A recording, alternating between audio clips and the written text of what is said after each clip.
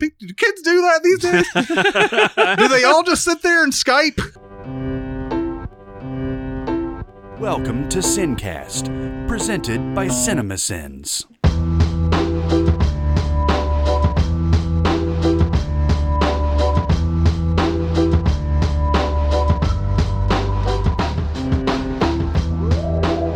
All right, everybody, welcome to the Sincast. This is Chris Atkinson from CinemaSins, joined as always by the voice of CinemaSins, Jeremy Scott. Hello. And from Music Video Sins, Barrett Scher. Howdy. Hey, and we're going to be talking about the movies that are coming out in the next 4 months, a sort of a fall-winter preview.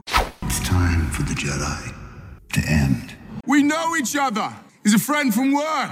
I'm Molly Bloom. Do you know about me? Oh, hi, Mark. One misses the days when one's biggest concerns were exploding wind-up penguins. My name is Hercule Poirot, and I'm probably the greatest detective in the world. If you'll come with me, you'll float too. You'll float too. You'll float too. You'll float too. You'll float too. Yeah. I thought you were going to stop at, we're going to be talking about the movies. Yeah. We're going to be talking about movies in general today. In a bit of a curveball for this podcast. Right. Movies originally called talkies. Yes. So September through December, there's a bunch of stuff coming out. Some things aren't, I don't think, in stone, really, but... Right. We'll go over some stuff that we see on the schedule. Like here. anything titled Amityville, anything on Right. this in these 4 months is not set in Right. stone. Even if it has the letters of Amityville in it, it's probably not coming out. Yeah, I was thinking we've done this. This is our fourth time of doing like a seasonal preview. Mm-hmm. We're doing pretty good about identifying specifically like the shitty ones. Because like we did one in summer of 2016 and we looked through it and we were like, there's a lot of shit coming out like this year. And we were like, all right, maybe some of it would be good. That was a terrible summer. Mm-hmm. That was one of the worst summers of like big movies that we've seen. And then we did the fall movie preview about this time last year. And Chris started saying something about like, yeah, there's this Passengers movie. Yeah. Looks like there's some red flags with that because there wasn't a trailer out for it and it was like coming up in the next like 2 months and you're like, well, that's the thing. Like, yeah, you're coming out with a movie that is a sci-fi and it's 2 weeks after the Star Wars movie's coming out and you don't have a real trailer yet. Right. That's a big, huge red flag. Like I don't know if we should come out with this movie kind of a red flag. I don't know if we should put Andy Garcia in one scene right in this movie. Right. One very brief. Seriously, how much do you think he made for that? Well, okay, so apparently, and I'll talk about this later, but apparently he was supposed to shoot several scenes of him going through the ship and everything and discovering what they had left, including if they had kids, which was kind of like a fan theory. But they just cut it. They were like, you know what? It's going to work better. The director said that it's going to work better if we just cut it off right there and leave the questions to the audience. It would also explain the chicken. I mean, I've mentioned recently, this movie, I still find it super watchable. Me too. And he does, before he plants the tree, it does show him going into some kind of like plant repository. Yeah, but he's like doing all these designs and like, I still think those are all invasive species you don't take to another planet. But I don't think the chicken is ever explained. No. And I don't think that's unless he ordered like a raw egg from one of those breakfast machines with his regular coffee, and then a raw egg, and then he like sat on it until it hatched. Let's start off with September 1st, which doesn't appear to have any major releases coming out, which is a weird thing. I did watch, there's supposed to be a Close Encounters of the Third Kind re-release, but there's one every year, so every year? Almost every year there's a re-release of Close Encounters.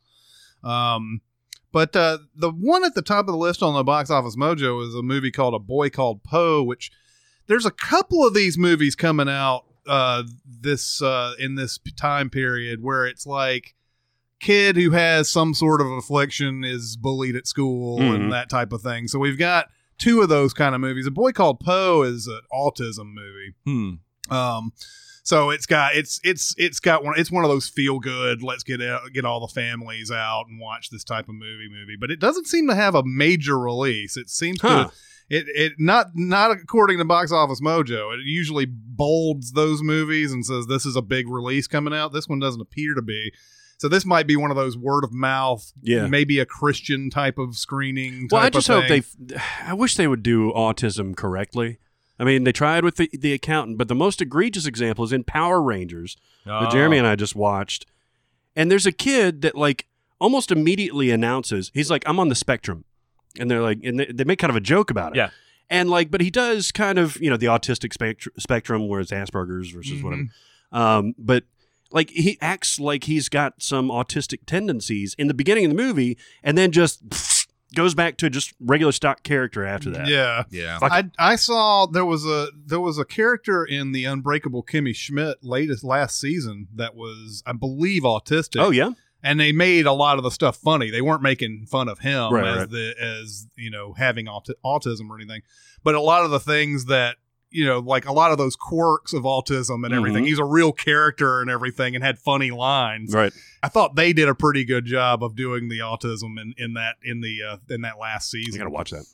But that's towards the end of the season. He I doesn't remember show I up. wrote about 10 sins that Barrett had to cut for the accountant because I was like, this can't be what autism is like. And like every time he came back going, no, that's actually pretty accurate. I'm like, a rolling pin on his shins. And he's like, people do that. Well, I'm like, the thing is that we, people who don't know much about autism and everything keep finding out that, hey, it's not just one thing. Right. It's a not just the social lot of avoidance. things. Yeah, it's a lot of things and everything. So, anyway, that's coming out, but I don't think it's going to have a major release. But September 1st. I mean, I wouldn't want to release a movie on September 1st either. No. September is always, as we've said before, a garbage dump.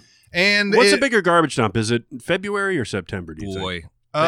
They've started to save February lately, right? Deadpool came out in February. Well, January is more of a cesspool than February. Now, February, the first week of February, the Super Bowl Sunday, February is one of the worst weeks ever. That's when Amityville will come out. That's when Amityville will come out.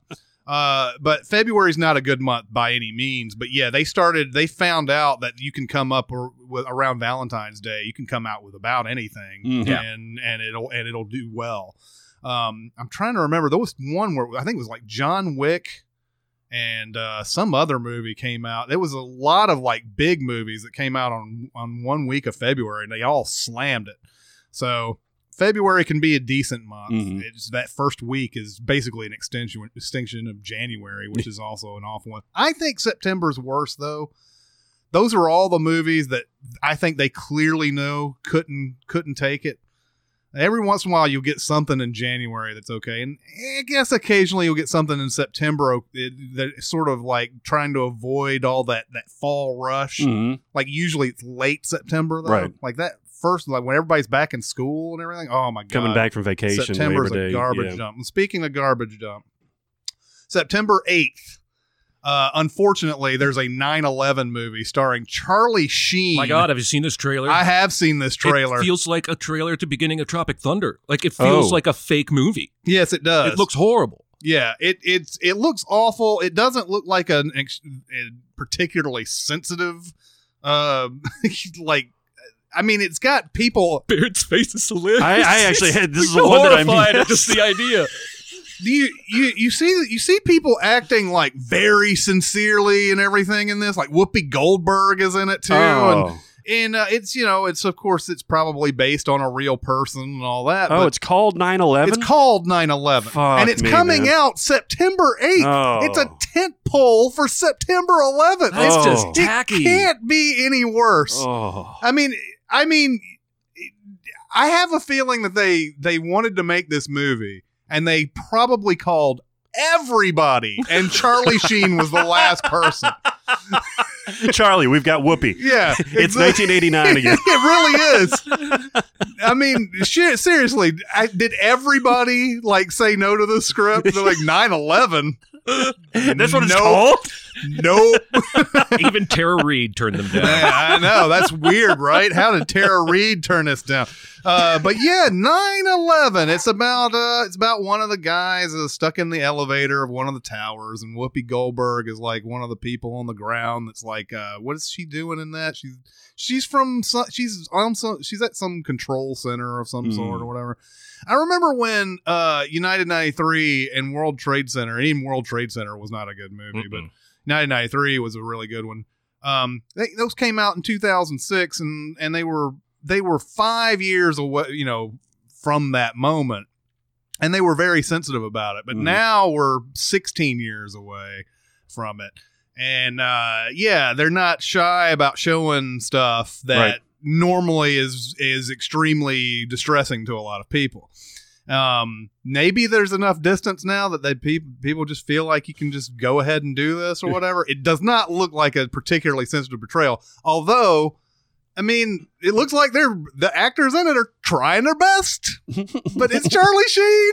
Yeah. Just like Jeremy's saying, it's like a Tropic Thunder trailer almost when you see him. You should watch it later, Barrett. Dude, I'm just reading the description just real quick. On the morning of 9/11, a messenger sings happy birthday to his daughter. A billionaire argues with his wife in a divorce hearing. A maintenance man begins his day, and a young Russian decides she's breaking up with her sugar daddy.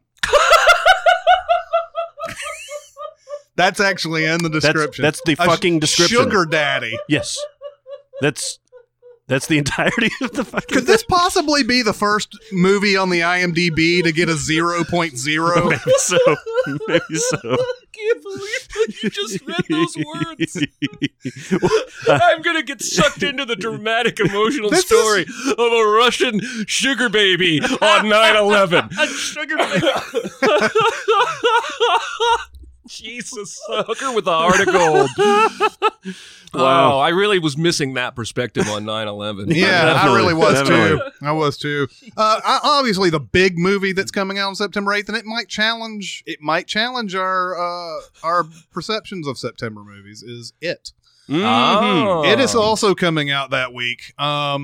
And that one's had a huge buildup. And is it still like one of the most viewed trailers, or is the most viewed trailer? It's one of them still. And I think this is like part of a two-part, like they're going to make two movies. And this is just the first one. Yeah, this one's supposed to be like 2 hours and 15 minutes on its own. Yeah, and I think at stages it was even considered to be a series. The first one was a miniseries. It was a miniseries. And it's a long ass book too. It's like a 1,000-page book. Well, we had Aaron Sims on the show, and he did some of the creature design for Pennywise, and so I've kind of been interested in following it ever since. And I don't give a shit about horror. I watch horror movies that basically you guys or somebody else I trust says, no, this is really good.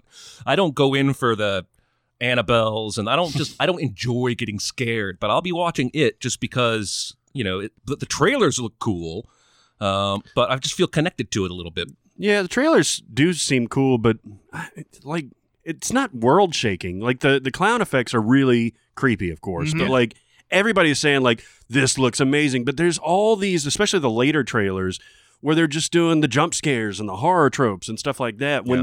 When they were doing like the flipping of the cards and everything, it was just barely revealing Pennywise's face, and that's creepy. But like the rest of them, where it just shows up out of nowhere, I'm like, nah, come on. I tell you what, I'm there. I'm watching this movie. The thing is, and it could be terrible, for all I know, but it looks awesome. I feel like they're really getting the Stephen King down in this trailer, especially with the brother who's like, "You'll float too, you'll float too, you'll float too," and it's so much like that book. Because that Stephen King always puts those little things in his books where like somebody's just becomes a monster in front of you just before your eyes. Yeah, and because it starts off so innocently, like you'll float too, that time, and then by the time it's like that is what gets me into the theater. For it just gets that right, and it sort of gives you the feeling you get when you're reading that book and everything. I read it a long time ago.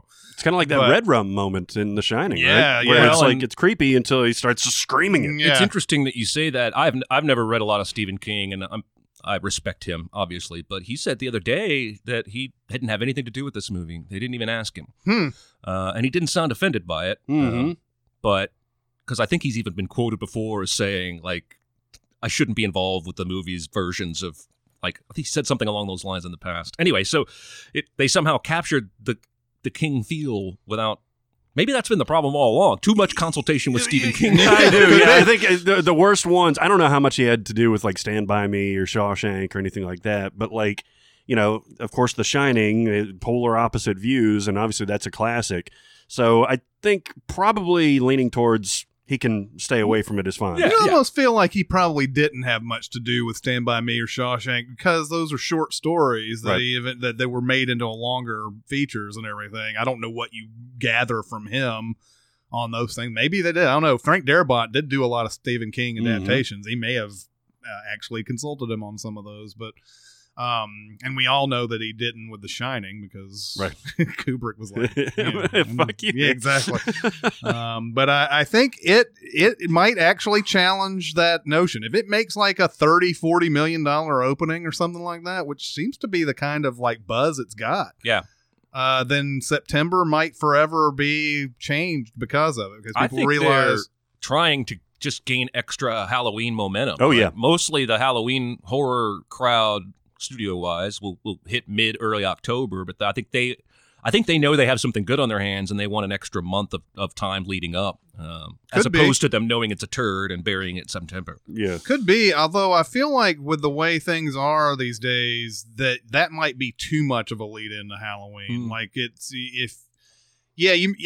I feel like they still probably will make the money that they're going to make, and they avoid all those October releases, which are usually it's the beginning of Oscar season. But that movie should have extinguished, unless it's really good, should have extinguished all of its like Halloween, equity by the time October hits and everything. But if it's really good, it'll really, that will really push it. It'll be like, people still watching it in October. It'll be a huge hit all the way through until November by that point, if that's the case. I just can't wait and one of the YouTube commenters did this, I think on the last video. I can't wait for the Everything Wrong with It. Mm-hmm. Everything wrong with it? Oh, yeah. Little things make me fun. There is another movie coming out on the 8th that doesn't look very good. It's a Reese Witherspoon movie called Home Again, where she's like a single mom who's like, I guess, dating 3 other dudes who are all younger than her and everything. And I don't know. It looks pretty generic and whatever. We don't need to talk much about it. The 15th brings us American Assassin. Oh, is that the one with Michael Keaton in it? That's the Michael Keaton trains a guy he's from Maze Runner. The guy he's like, I guess he's training, and then he does some things that are a little bit off book, and Keaton's trying to rein him in, but I don't know. This is based on a really popular book. I remember reading about this, and I'd never heard of the book, but it's hugely popular, and so it might pull some fans in for almost like Jack Reacher. When that Jack Reacher movie came out, I'd never heard of Jack Reacher, but there's like 62 books. Oh yeah, there's Jack a million. Reacher. Yeah. So I think it's one of those things. It's an adaptation, but we'll see. Yeah, I'll watch it just because Michael Keaton is especially he's in some amazing career renaissance right now and everything, and I don't know. Assassin movies usually are decent. Yeah. I mean, even Assassins. X versus Severed. Except for X versus Assassin's Creed. Yeah. I didn't see Assassin's Creed, but I'm going to assume you're right. Wanted? Oh yeah, Wanted. Anyway. But that's coming out. Then there's a movie from Darren Aronofsky coming out called Mother. Okay. What do you think of the trailer for this? It doesn't seem very Darren Aronofsky-like. It sure doesn't. It does at the beginning. Have you seen this? Yes. It does at the beginning. Mm-hmm. But there's 2 things going on. Either it's a direct ripoff of Rosemary's Baby, or I guess, they gave away the entirety of the plot, like in the trailer. Well, yeah, they did the sort of that What Lies Beneath thing where they show that the husband is not as cool as you think he is or whatever. This is Jennifer Lawrence and Javier Bardem, who are married and everything's who are also like 30 years apart, by the way. He's like 51 and she's 20. I know. 24, see, like I guess Jennifer Lawrence has gotten to that point though, where like she's done that so many times we don't even bat an eye. She's like always been super younger than the guy that she's with and everything. But yeah, Javier Bardem is way older than. I mean, this is pushing it. Yeah. And the next thing we're gonna see is her with like James Woods or something like that. Oh, fuck me. I'm surprised James Woods isn't in that 9/11 movie with Charlie Sheen. I bet he makes a cameo. Yeah. Like this is very important. This is very important to tell the story about the sugar babies.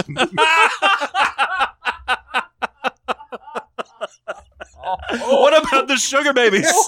What about the Russian sugar babies? Nobody understands. But it's a sort of a thriller, horror thriller type of thing. These guests come over. They're strangers to Jennifer Lawrence. Then you find out in the trailer, Javier Bardem knows these people. Yeah, and that's the creepy part. It's Yeah. super creepy. Ed Harris walks in, gaunt Ed Harris, which is kind of a new look for him. But I was on board, and then all of a sudden, hey, here's the movie. Mm-hmm. Yeah. I think Aronofsky, when he did Black Swan, I think that tapped into some kind of love of horror, because that movie does devolve into horror by the end of it, and I think maybe that's why it doesn't feel so Aronofsky. I don't know. Pi and Requiem for a Dream both have their horrific elements. Sure. I don't know, but I was, when I was watching this trailer, I was not expecting to see Darren Aronofsky's name on it. Yeah. And I don't keep up with who's doing what until I see a trailer. I'm not that type of person, but yeah, I don't know. It looks interesting, but it also looks, I don't know. It could be very generic too. Did you know she's dating him now? No, Jennifer Lawrence is dating Aronofsky. Oh, really? Yeah. I didn't know that. So he's not a young No, he's not. No. spring chicken or anything. Yeah. either. Aronofsky, 36-year-old bald-headed Stan. Sorry, Aren't, little Eminem slipped out. Aronofsky might be about as old as Javier Bardem. Yeah, I mean, he's been at it for a while. Yeah. But that's coming out. And then there's a movie that's supposedly coming out called All I See Is You, which doesn't have a trailer. Doesn't have a real trailer anyway. It's just, I saw one on YouTube. YouTube, man, has become sort of It's a fucking minefield looking for trailers. It really is, especially for stuff like this that doesn't have an official trailer. And because all these parasites come into YouTube and they start, they make a channel called That Movie Full Movie. Right.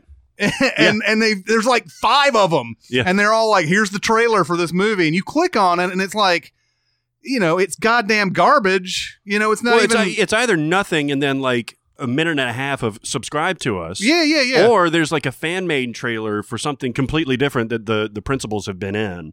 And yeah. So this annoying. one has one blurry fucking piece of footage that somebody probably ran into an editing bay and stole and I got it. Yeah. And whatever. But it's got Jason Clarke in it, I think. And it's some movie about this girl regaining her sight. And they're married, and then I guess the All I See Is You. There's some sort of thriller element. It's the to reverse. Was it Val Kilmer? Val and Mira Kilmer. Sorvino? Yeah. At First Sight, which First was sort of a I don't know. That was just a romantic comedy thing, or just a romantic drama movie, or whatever. It wasn't very good, but Right. it was based on a real story too. But that's supposedly coming out. Then the 22nd brings us what is probably, I can't believe I'm saying this, an Unfriended clone, basically. Friend Request. This isn't a movie? Yeah. Anybody in it we know? A ripoff of Unfriended? I don't think so. Didn't you like Unfriended? Oh, yeah. I thought it was decent. But I just can't believe that we're already at a point where we're basically stealing that. Yeah. No, nobody of real note. That I'm sure a lot of these people have been in stuff we've seen before, but I don't recognize anybody. But if I recall correctly on the trailer, it is about somebody who doesn't have any friends on Facebook, who gets friended by this popular girl, but then the popular girl unfriends her, and then it becomes this whole thing like the person commits suicide, or we think she does, and then she starts killing everybody on the list of It's like Facebook exactly friends. like Unfriended, right? Well, Unfriended was about a bunch of people shaming this one girl as a slut or Right. whatever, and then she commits suicide, which Right. is another part of it. But then like basically through the ether or whatever, she starts one by one killing all these people who are all in these frames. Right. There's like 4 or 5 people in a frame, all Skyping each other, which do kids do that these days? Do they all just sit there and Skype? I don't know, but they were all in that 5-panel thing, and each one by one is getting it's almost a one-shot movie almost. Oh, It's the way it is. But Yeah. but this one is more. I don't think it's through the computer and everything. I don't think it's like they're going through the ether there and trying to, Makes me think of Sarah Marshall's horror movie they talk about at Oh, dinner? my God. He's like, I mean, how can a mobile phone kill you? I was thinking that exact thing watching this trailer. But yeah, it's one of those type of movies. I wonder how these horror movies will stand up in, let's say, 20 years. Do we still have Facebook as we know it 20 years from now? Maybe. Mm-hmm. Nope, we have a Facebook chip in our brain. Ooh, Oh, yeah. ooh. I can call it my friends right now. Yeah. Yeah. Silent thought communication. There are two potentially big movies coming out on the 22nd. And this, again, we might be challenging the September thing, but Kingsman: The Golden Circle comes That's out gonna on the do well. 22nd. Yeah, I think so too. Trailer's really fun. Trailer is very fun, and it's got 1 million people. It in really does. And, it looks like they are keeping enough of the original, but also going a little bit more bonkers in a few different directions. And I was surprised how much I smiled watching that trailer. Mhm. Yeah. Made me excited. Yeah, I'm kind of excited for it too. And then the new Lego movie Ninjago comes out, which is Yeah. also going. I mean, I wonder if the Lego animation brand has anything if they don't have like a really well-known property with it. The Lego movie did well with great marketing and everything. That was another movie that came out in February, by the way. Oh, yeah. Then the Lego Batman movie did okay. I mean, it didn't do with Lego movie business, but it still did great business. Mhm. But this one, I don't think average person is familiar with Ninjago. I think kids are, though. Oh, yeah. Yeah. And so I think they'll probably still pull in Lego Batman dollars or better. And then you take somebody like me who's completely unfamiliar with this brand, and then you show me that trailer, Yeah. Mhm. and it's like, fuck Lego Batman. This is awesome. It I want to looks- see this right now. It looks hilarious. It does. I'm very interested in watching this. My kid's been talking about this movie since, I think, May. So oh, wow.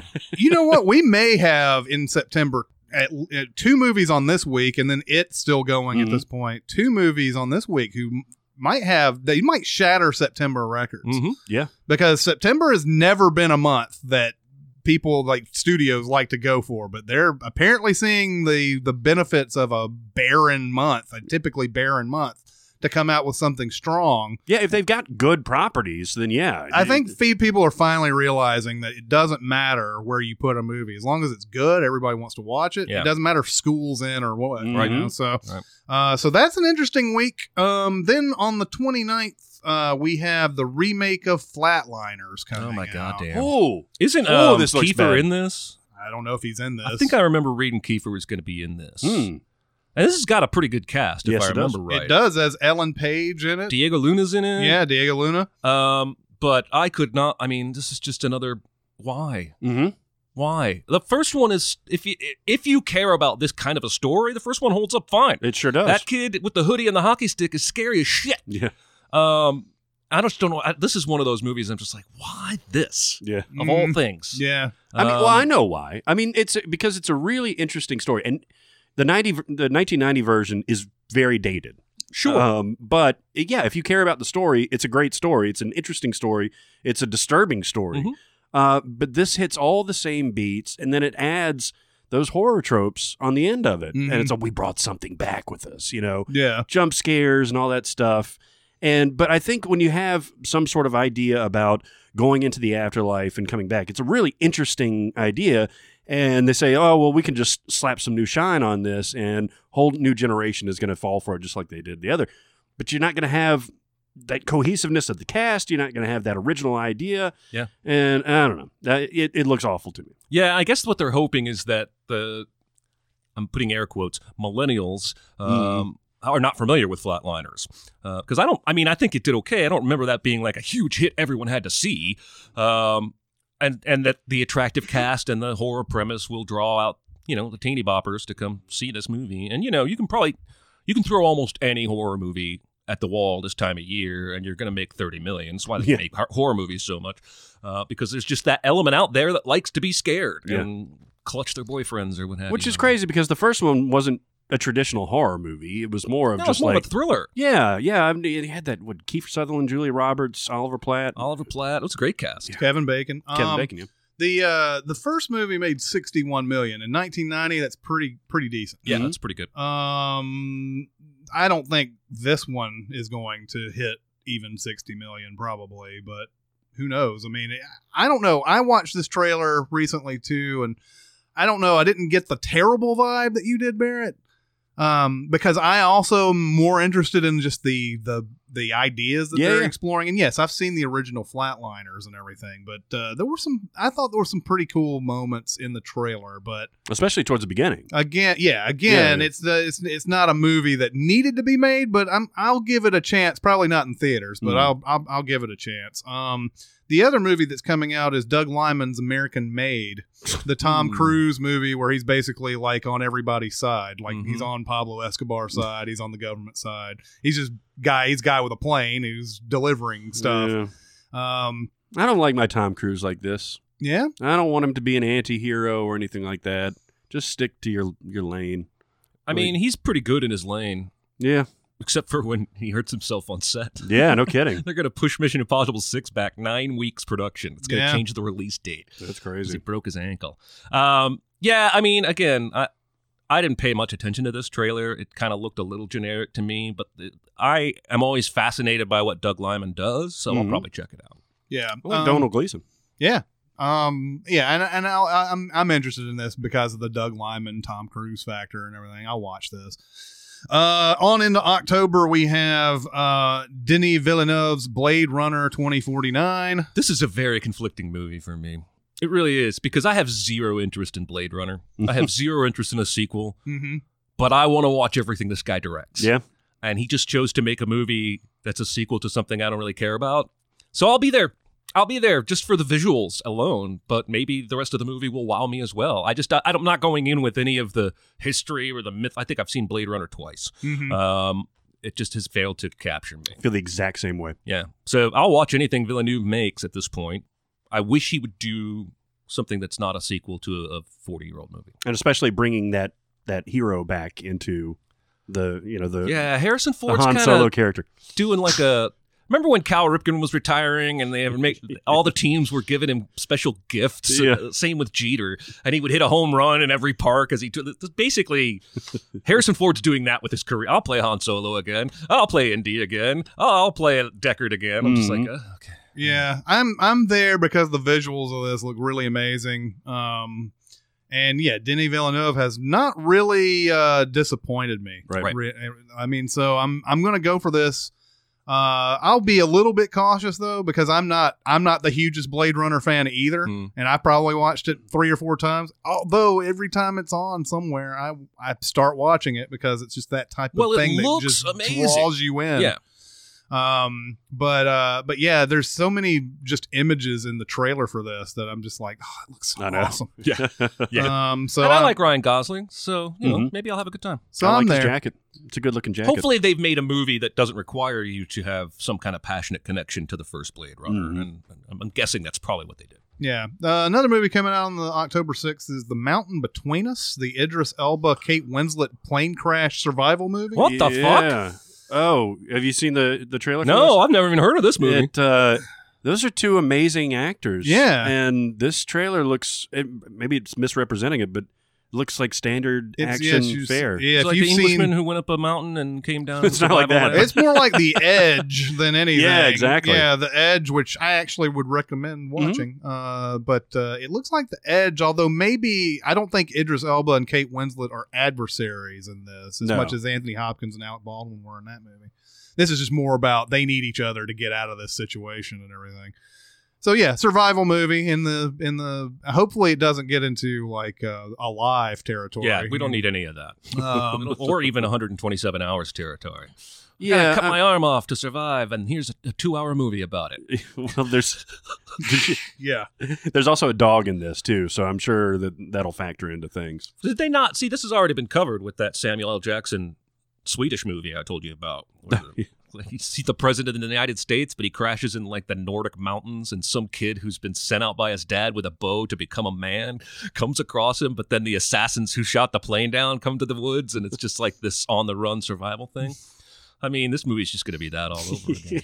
There's also a My Little Pony movie coming out on October 6th. Good. With a lot of like big name voice talent. But is that still a thing? Yeah, it's still a thing. Is? The Bronies, yeah. Well, the Bronies, yes, but is it... Oh. And it's popular with the kids still, too. It's going to be a movie based on that show Yeah, Friendship is Magic. Okay, that's different. I thought still I'll- stuck. I'll- Yeah, it's not like So it's from the a- 80s. Yeah. Emily Blunt plays Tempest Shadow. All right. Kristen Chenoweth is Princess Skystar. Liev Schreiber is the Storm King. He's got such a great voice. He does. Michael Pena is Grubber. Saya is Songbird Serenade. Tay Diggs is Capper. Will your characters just cover wanna- her face? I just want to listen to Chris read off My Little Pony names. Zoe Saldana is Captain Solano. Don't know. There's a lot of people doing voices in it. I watched the trailer for this too. I watched the trailer, and I'm not gonna go see it. But I feel like it's just good enough that people are going to take, like, this will be good for the bronies and all the little girls that like watching My Little They're Pony. also the that show same is funny. company's working on a strawberry shortcake movie too. Oh, yeah? No, Yeah, I would believe it. I mean, seriously, if you put it out there in the world, it's like whatever the rule is for porn. Yeah. It's the same thing for movies. You know, what is that rule? What is the rule for porn? If, Rule- if it's something 43, exists, right? there's porn of it. there's some 23. rule. I don't know what number it is, but somebody can come up with I think it's 43. But if you come up with, like, you know, this situation with these characters, it's on the internet. It's already there. Okay, going on to October 13th. The movie that I'm really excited about on this one is Happy Death Day. Okay. This is Groundhog Day with It horror is. movies. That's a great trailer. Yes, it is. That's an awesome trailer. It's Groundhog Day and Edge of Tomorrow, essentially. Yeah. Oh, And I like the the trailer a song lot. here instead of I Got You Babe is 50 Cent's In the Club. Yeah. And that's actually at the end of the trailer, like that's playing in like an echo chamber. Or something like Yeah, that. It's yeah. awesome. What I find intriguing about this, I'm kind of surprised. I guess Groundhog Day has such a unique concept that doing it again, people just immediately are like, you just ripped that off or whatever. Now that Edge of Tomorrow shows that you can do it without like totally ripping off Groundhog Day. Now I think we're going to get a few more of these. And this one looks awesome to me. It really does. This is a girl who keeps waking up and gets murdered, and she has to figure out who it is that's trying to kill her. Oh. And of course, it's got all the same Groundhog Day tropes Mhm. where, like, you know, she wakes up, she runs into the same people, has the same conversation, so on and so forth. But she has to possibly, like, every time she wakes up, she has to figure out, you know, is maybe possibly that person the killer? I don't know how this killer keeps finding her in all these different places, because obviously in the trailer she goes to a party and that's where she gets murdered. Then of course I'm sure on the second day she's like, I'm not going anywhere fucking near that party, Right. And then she'll you know, she dies somewhere else. So I don't know how the killer, that might be another part of the mystery anyway. But that looks awesome. It to looks me. like a lot of fun. Yeah, I'm looking forward to that. It looks a lot of fun. Every time I look at that trailer, I'm like, yeah, I'm watching that. That's good stuff. Another movie coming out is called The Foreigner. Jackie Love that Chan. band. Oh, You just want to know what love is? No. it's an 80s day for me. No, I'm sorry. they were called Foreigner. I know they This were. is The Foreigner. Drop the just foreigner. Yeah, exactly. It's cleaner. Yeah, exactly. Justin Timberlake somehow Yeah. gave them advice. Yeah, Sean Parker was the one who came up with Foreigner. Off the bat, just on the title alone, it makes me think of that Interpreter movie with Nicole Kidman. So Oh. I'm already not interested. Now tell me why I should There be. is okay, so apparently this is a movie where Jackie Chan, like, some of his friends have died or whatever, and he thinks that, I believe it's Pierce Brosnan is a politician, and he believes this Pierce Brosnan knows who did it but won't tell him. So Jackie Chan goes on this big mission to, you know, I guess either, I don't know if he's trying to kill Pierce Brosnan or if he's just needs information from him. I don't know. I saw the trailer and I'm like, okay, I don't know if this is a big Jackie Chan action movie. I don't know if it's him doing something different than he normally does. Because remember, Jackie Chan is like, how old is he now? 53. He's 63. That's what I said. He's 63, so I don't think you're going to be seeing like Rush Hour, Rumble in the Bronx Jackie Chan here. Well, I mean, again, I didn't see the trailer for this one. I'd never heard of it, but it kind of sounds like your typical revenge, John Wick payback kind of thing, where he might do more punching than kung fu. I'll read the IMDb description. A humble businessman with a buried past seeks justice when his daughter is killed in an act of terrorism. A cat and mouse conflict ensues with a government official whose past may hold clues to the killer's identity. And a Russian girl tries to break up with her sugar daddy. That's right. That's right. That's what every movie should have now. We're just going to throw that in there. I will say this movie is directed by Martin Campbell, who did GoldenEye. So you have Pierce Brosnan sort of reuniting with his GoldenEye director there. And Martin Campbell also did the Casino Royale. So he's always been the go-to guy when it's time to reboot Bond and everything. So he does have a decent pedigree here. The movie itself looks fairly generic. I mean, it's just your typical sort of action thriller type movie. Taken 4. Yeah. So, I mean, I'm not saying, hey, let's go see it or anything, but it is kind of, I mean, it's a big movie coming up. I hope Jackie Chan has a late career resurgence. I mean, not like he needs it or anything, but I think he's a better actor that he could kind of tap into that without having to punch and kick. No, all I the agree. time. I think I'd be lovely to see that. Like a whole other side where he's just starts doing dramas and shit. That'd be awesome. Yeah. Another movie that's coming out on that week is Marshall, which is about the Thurgood Marshall. And it's Chadwick Boseman plays Thurgood Marshall. So it's a biopic. And I'm guessing it's sort of like I mean I don't know if it's a particular part in his life or whatever. I think it's just some in general things because he was the first Black Supreme Court judge, so he had to deal with some shit, of course. Yes. And so like he had to deal with some shit. Yeah, this is the return of Reginald Hudlin to a big screen. He used to make a lot of big movies. He's like sort of a for hire TV guy now, but he made Serving Sarah. He made The Ladies' Man. He made the Tim Meadows thing. Yeah. I love that movie. And, I've watched it several times. And he made a movie that I love called The Great White Hype. Oh, yeah. I love that movie. Yeah. I haven't seen it in forever, but man, that's a funny ass movie. He did Boomerang. He did House Party. Oh, nice. Man, Boomerang was the shit in college. Yeah. I used to watch and quote that movie all the time. All the time. So it's good to see Reginald Hudlin back as a director because, I mean, as a feature director, I'm looking at his IMDb credits. It was like he's just TV, all the way up to that Serving Sarah movie, which I think is Elizabeth Hurley or something like that, which was in 2002. He made Matthew Perry? Yeah, I think it is Matthew Perry. And yeah, it's like 15 years that I don't see any like features, and maybe I'm missing one, but I'm glad to see him back. So Marshall could be a good movie. You never know. Then on the 20th, there is a ton of movies. There's no way this is going to stay. Someone's going to jump? Someone's going to jump because there's 6 wide releases coming out on the 20th. We'll start with Geostorm. Oh, fuck this movie so hard with everything. What I like, all of the objects. What I like about it is like it's sitting there going, it's from the same people who did Independence Day in 2012. No shit.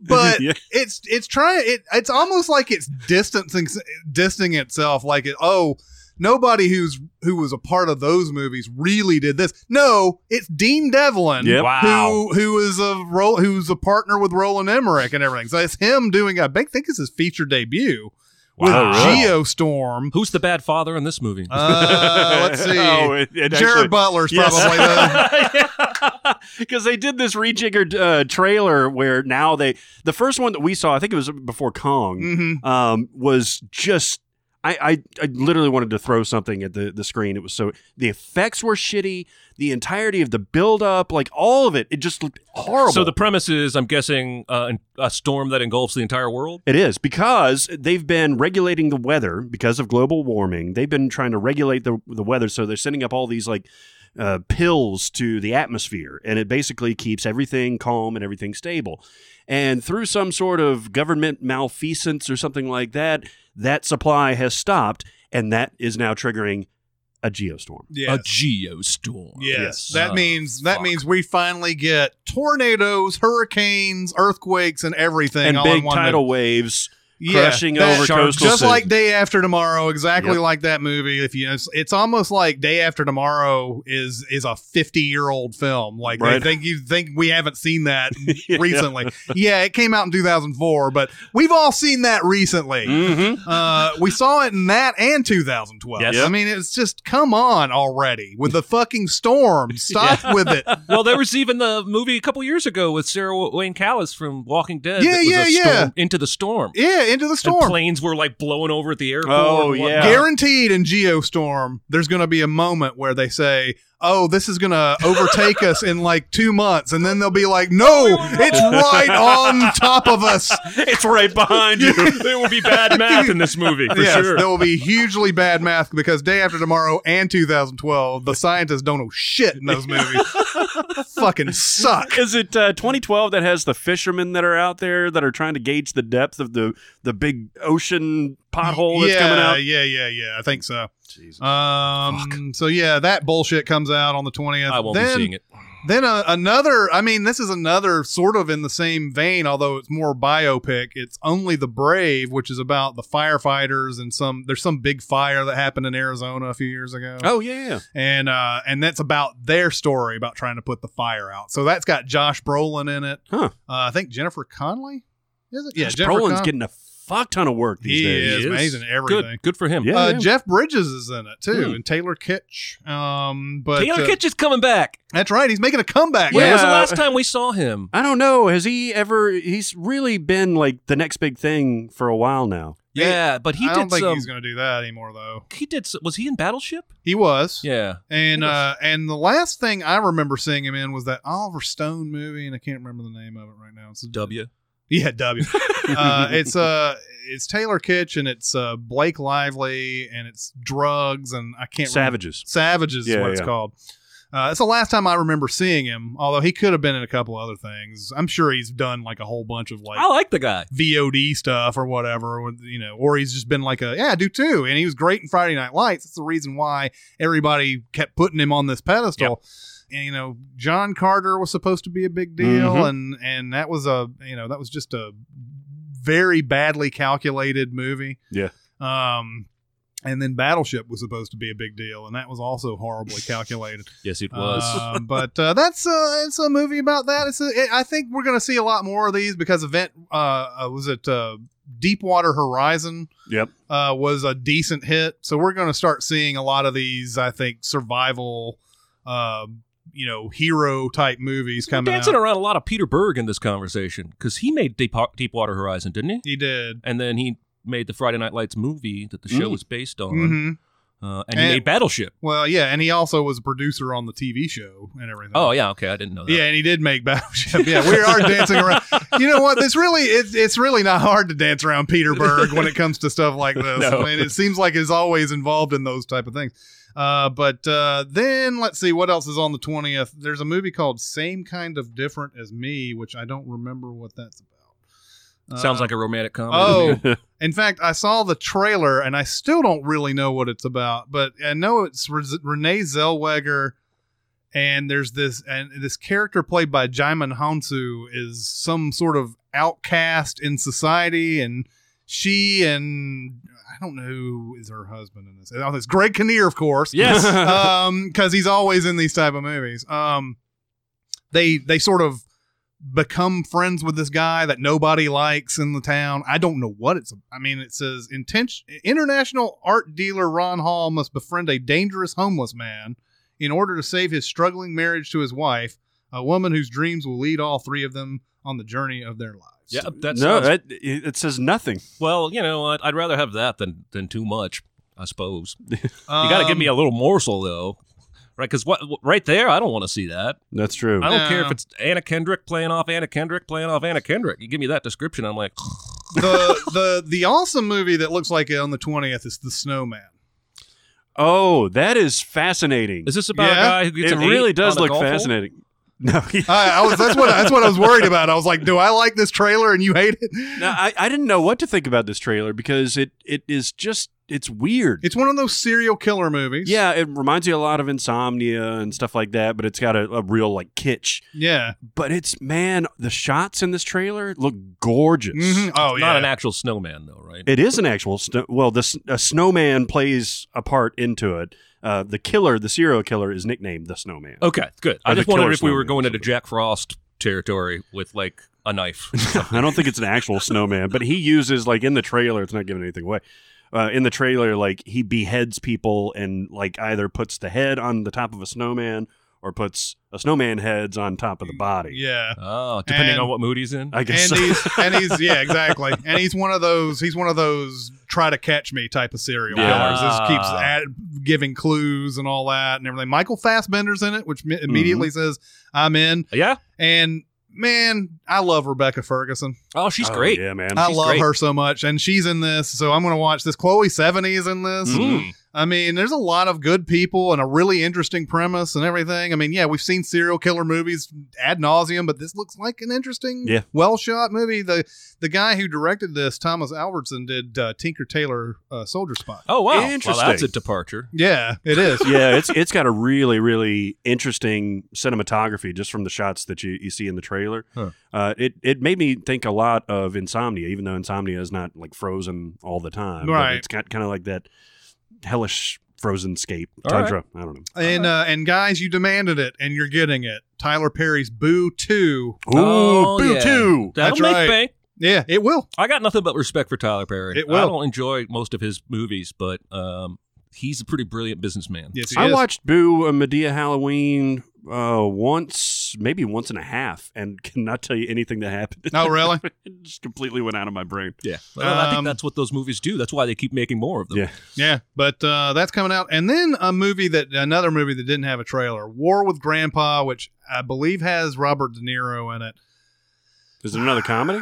Yeah, and I'm wondering is this a Bad Grandpa sequel? The movie didn't do it. Bad Grandpa didn't do anything, I don't think. What's Did it this not? called? War with Grandpa. No, it's probably not related. It It's sounds like more Dawn, like a, So Dawn of Grandpa. Yeah, exactly. Yeah, exactly. Rise of Grandpa. Exactly. I wonder if it's like a coming of age comedy with a young kid and his cranky grandpa or something. It may be. I don't know. It says family comedy, but I have sincere doubts this is coming out on October 20th because no trailer. Mm-hmm. And it's a couple of months away, and that's a stacked week. I mean, we just went through 6 movies Yeah. on October 20th there. On to October 27th, where we have Jigsaw, the latest of the Saw franchise. Fuck. Man, obviously there's an audience for this. Mm-hmm. And this does look like it's a reboot, and it looks like it's got some interesting visuals in it. And if you're into seeing people die in very creative ways, it's probably going to deliver to you. Yeah, But that's just not me. yeah. I feel like the story has been told, and like. I guess this is supposed to be a copycat killer in this one, although they sort of alluded to that in the other Saws Yeah. too. So it's not like a big novel thing for him to be copied this time or whatever. I don't know. There's an audience for it, and it's going to do well, and I won't be seeing it until it's on video probably. Did the other ones do like really well? They made like 7 of them, didn't they? Yeah, they this is made the 8th, 7, all of them. Like that first one, I don't think, like if you looked at the total it made, I don't think it's a lot, but it was made for like nothing. Yeah, right. So I went to see that opening weekend. Yeah, and I've seen them all. The first Saw made $56 million. The budget for that was $1.2 million. Wow. Half of which went to Carrie Elwes. Yeah, Obviously Saw 2 made more because then the phenomenon is real at that point. So it made $87 million. Saw 3 made $80. Then it starts dropping off. Saw 4 made $63. Saw 5 made $56. Saw 6 made $27. And then they came out with the Saw 3D, which made $45, which is probably still about $27 because the 3D uptick in price. But yeah, I mean, if you can make a movie for $1.2 million and come out with that return, then you've won the lottery. Yep. So I mean, this one will be the same sort of deal. Another movie coming out on the 27th is the Matt Damon Suburbicon. Yeah. I don't know what to think of this. I don't either. I like the idea. I like the people in it, Mhm. and the trailer is kind of giving you what tone is this movie actually taking kind of vibe. But then Clooney just came out a couple days ago and said it is not a comedy, and I'm like, well, it sure kind of felt like it had some comedy in it, Especially at the beginning, yeah. So I don't really know what I don't know what to make of it. Clooney as a director has been hit or miss for me, but I got enough goodwill for Matt Damon and Clooney. I'll probably check it out. So essentially, this guy sort of takes the law in his own hands, right? He kills a gangster or mobster or something like that, and then so all of these people related to that guy start trying to kill him at his own house or whatever, or they bring this to the neighborhood, and that's why you get a lot of this comedy thing where the neighbors are like, this isn't the type of neighborhood that I grew up in, or whatever, that type of thing. But yeah, Clooney's directing it, and Damon's in it, and Oscar Isaac and Julianne Moore is in it. Yep. The Coen brothers wrote it. That's maybe the best thing about it. Is that the Coen brothers wrote it. It is a all over the place trailer, though. It is, Definitely. but better movies have had worse trailers. Yeah, it's got the pedigree. I'll check it out. Then another movie coming out on that week is Thank You for Your Service. This is I think ever since American Sniper came out, we have this genre of movies where it's I don't know, it's Billy Lynn's Long Halftime Walk. Yeah, it's sort of this how soldiers deal with the modern day war stuff going on and everything. This one has Miles Teller in it. It looks more interesting to me than something like American Sniper or that sort of the Billy Lynn's Halftime Walk. I don't know. There's something about the way it seems like Teller is portraying this guy as still being like this rock, but he's still dealing with his own personal issues. Mm-hmm. And at least with the limited amount in the trailer, it doesn't look overly saccharine. Mm-hmm. But it looks interesting to me. Yeah. I love me some Teller, man. Yeah, Miles Teller. And then you have Haley Bennett, who's become had two big movies. Well, I guess they weren't too big, but The Magnificent Seven and The Girl on the Train. Oh, this is the Jennifer Lawrence lookalike. Yeah. Amy Schumer's in this movie. That's weird. That's weird. But we have Keisha Castle Hughes in it too. But yeah, I mean it's sort of I think playing off of that American Sniper type of thing. There's obviously a market for the soldiers coming back from Iraq and Afghanistan and all this other stuff. We got a lot of that in the 70s with the coming home from Vietnam and all that. I don't know if I don't know if this sort of a response to that, because it wasn't very many of these movies coming out about Iraq and Afghanistan, the modern day Iraq. No, that's interesting, because it would be really interesting if we could get that type of 70s mentality in this. Mm-hmm. I guess maybe because it's so recent, but it was recent back then. Everybody's kind of treating this very, very carefully, understandably so. But the ones in the 70s, they didn't give a fuck about they really feelings didn't. about it. No. Yeah. Then we go into November, which is sort of like the summer season all over again. Thor Ragnarok comes out on November 3rd, and I'm really, really excited about watching this. I can agree with you. I haven't cared at all about the first two Thor movies, but the trailer for this one has me sold, and I don't know if it's the inclusion of Hulk or if it's they're changing it up. His hair's cut. He loses his hammer. Yeah. But the trailer looks really fun. They got some sort of 80s sensibility in this Kinda trailer does. too. Yeah. I don't know if the movie's going to play that way. All the graphics look like that. Yeah, I don't know if the movie's going to play that way, but it's got that Flash Gordon kind of thing going on with the trailer, and I really love how they presented this, and it looks just a great deal of fun. Yeah. And that's what we all come to expect from a movie like this. And maybe these movies are better off just not having all the Avengers coming together.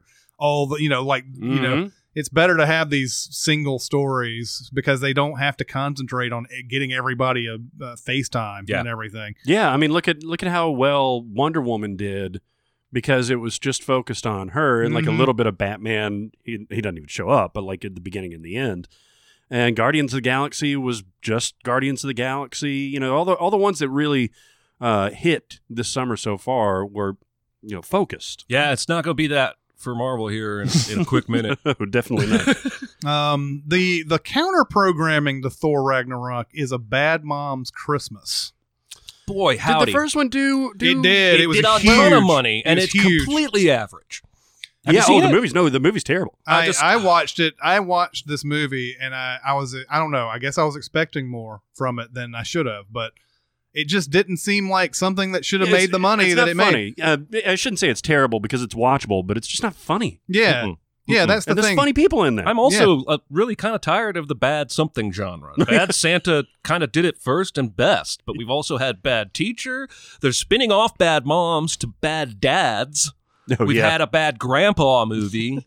I'm just tired of it. Yeah. It's cheap and lazy. Yes, It is. really is. But yeah, I mean, this is the hell that moms go through during the holiday season. That's the joke. Yep. Yeah. And them sloughing off their duties for a while. And it'll probably do well. That's really excellent counter programming because that means that guys will go to see Thor Ragnarok for the most part, and then they can drop their wives off to Bad Mom's Christmas. There you go. It's essentially what it goes to. On the 10th, Daddy's Home 2? Yeah, another sequel that I was like, really? Although that trailer's kind of funny.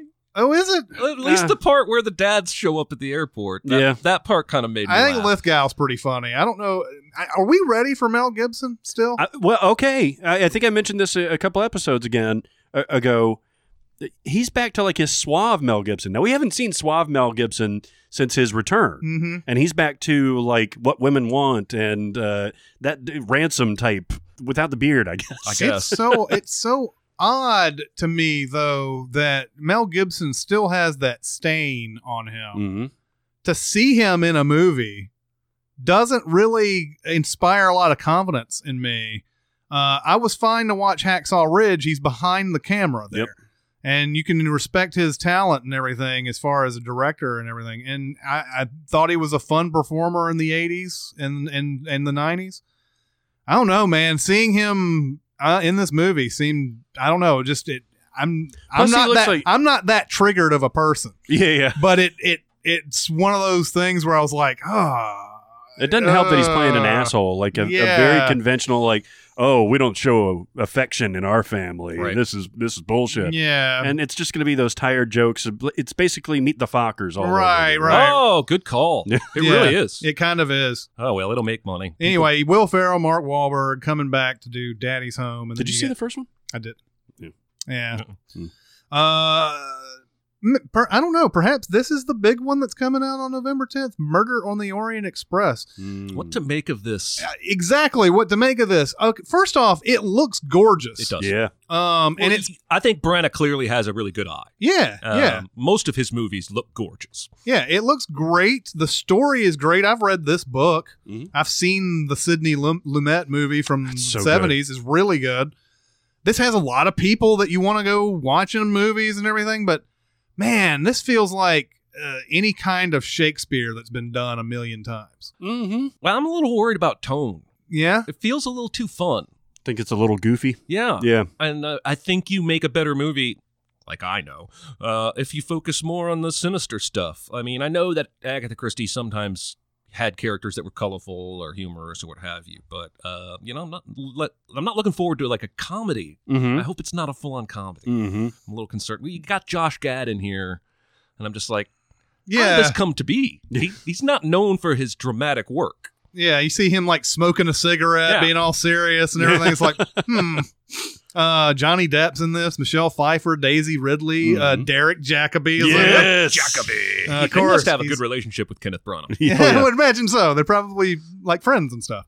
They're roommates. They're roommates, yes. And then you got, I don't remember how Poirot was described in the books, but you got that comical, gigantic mustache on. That's on pretty Branagh. typical for Poirot, I think. Is it really? I Because think- the guy that played him in the PBS stories had this like thin mustache. Oh. Yeah. Wasn't it? It was Albert Finney who did it in the Sidney Lumet version, right? I don't remember if he had the comical mustache or not. Mm-hmm. But yeah, no, I agree with you because I'm all in on this story. It's an interesting story. It's a tight mystery. Yeah, this is one of Agatha Christie's best all-time stories, and it's got. I mean, again, it has one of those great it's a whodunit with a twist that you don't really ever see coming. Obviously, if you've seen it, Yeah. Now I don't know if there's any change that they're going to make as far as that's concerned. In this one, they're going to eat babies like in Snowpiercer. They're going to eat babies. They're gonna. There is a train. Are they gonna have? Is somebody gonna have a Russian sugar daddy?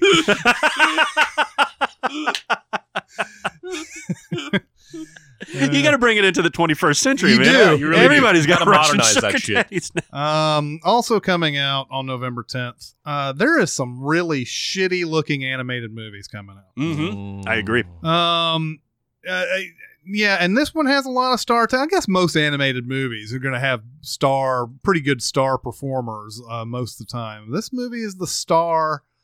It's about the three wise men going to see baby Jesus, but it's from the animals' perspective. Yeah.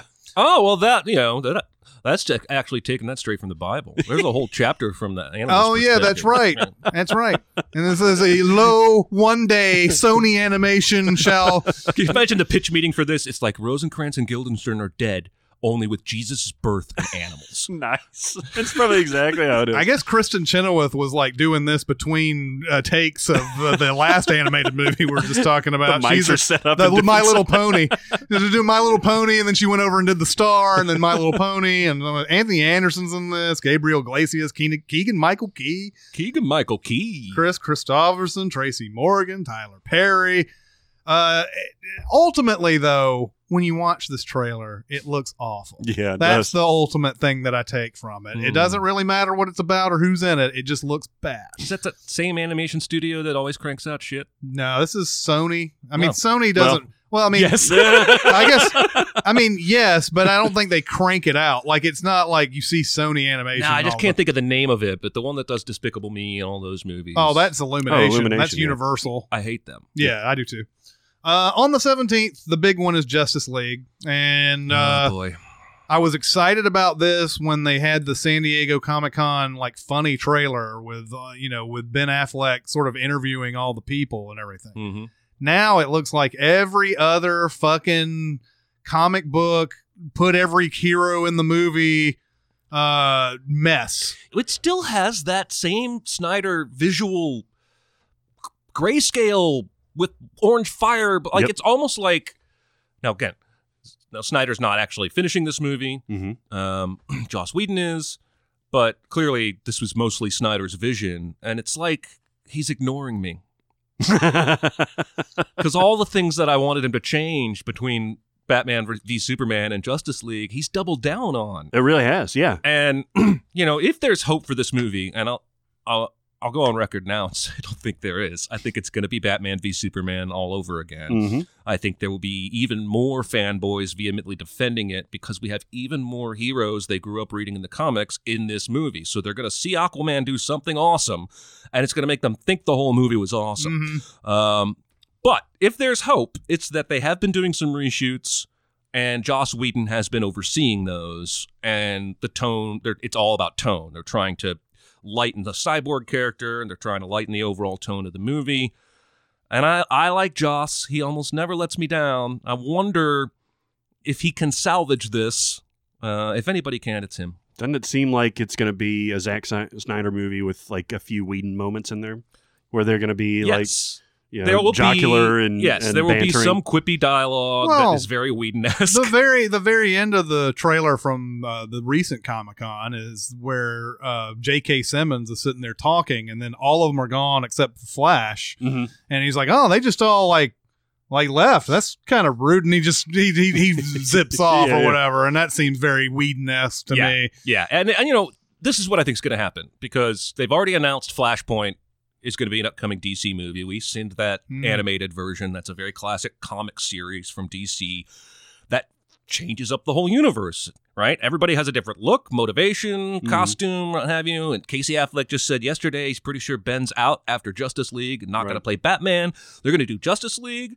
They're going to give us Flashpoint and change out the actors wherever they need to. And at that point, they can make a tonal shift. And again, we got Whedon making Batgirl. Maybe he's the new Nolan of the DC universe, and he can kind of keep his finger in everything. Because if we can get DC films with their heroes that have the tone of the Avengers movie Joss Whedon made, Yep. I think we're in for a home run. I've good point. said this before. I still think it's weird seeing Batman in this world. I know I know that comic book readers and people who watch Super Friends like I did or whatever were used to Batman fighting with all these superheroes, but he's the only one that doesn't have those mega powers, those godlike powers. He's the only non-meta-human. Yeah. And so now after seeing, what is it? 6 Batmans and then like the Batman v Superman and everything, just watching him alongside all these gods is so strange to me. There's something tonally off about it. I agree.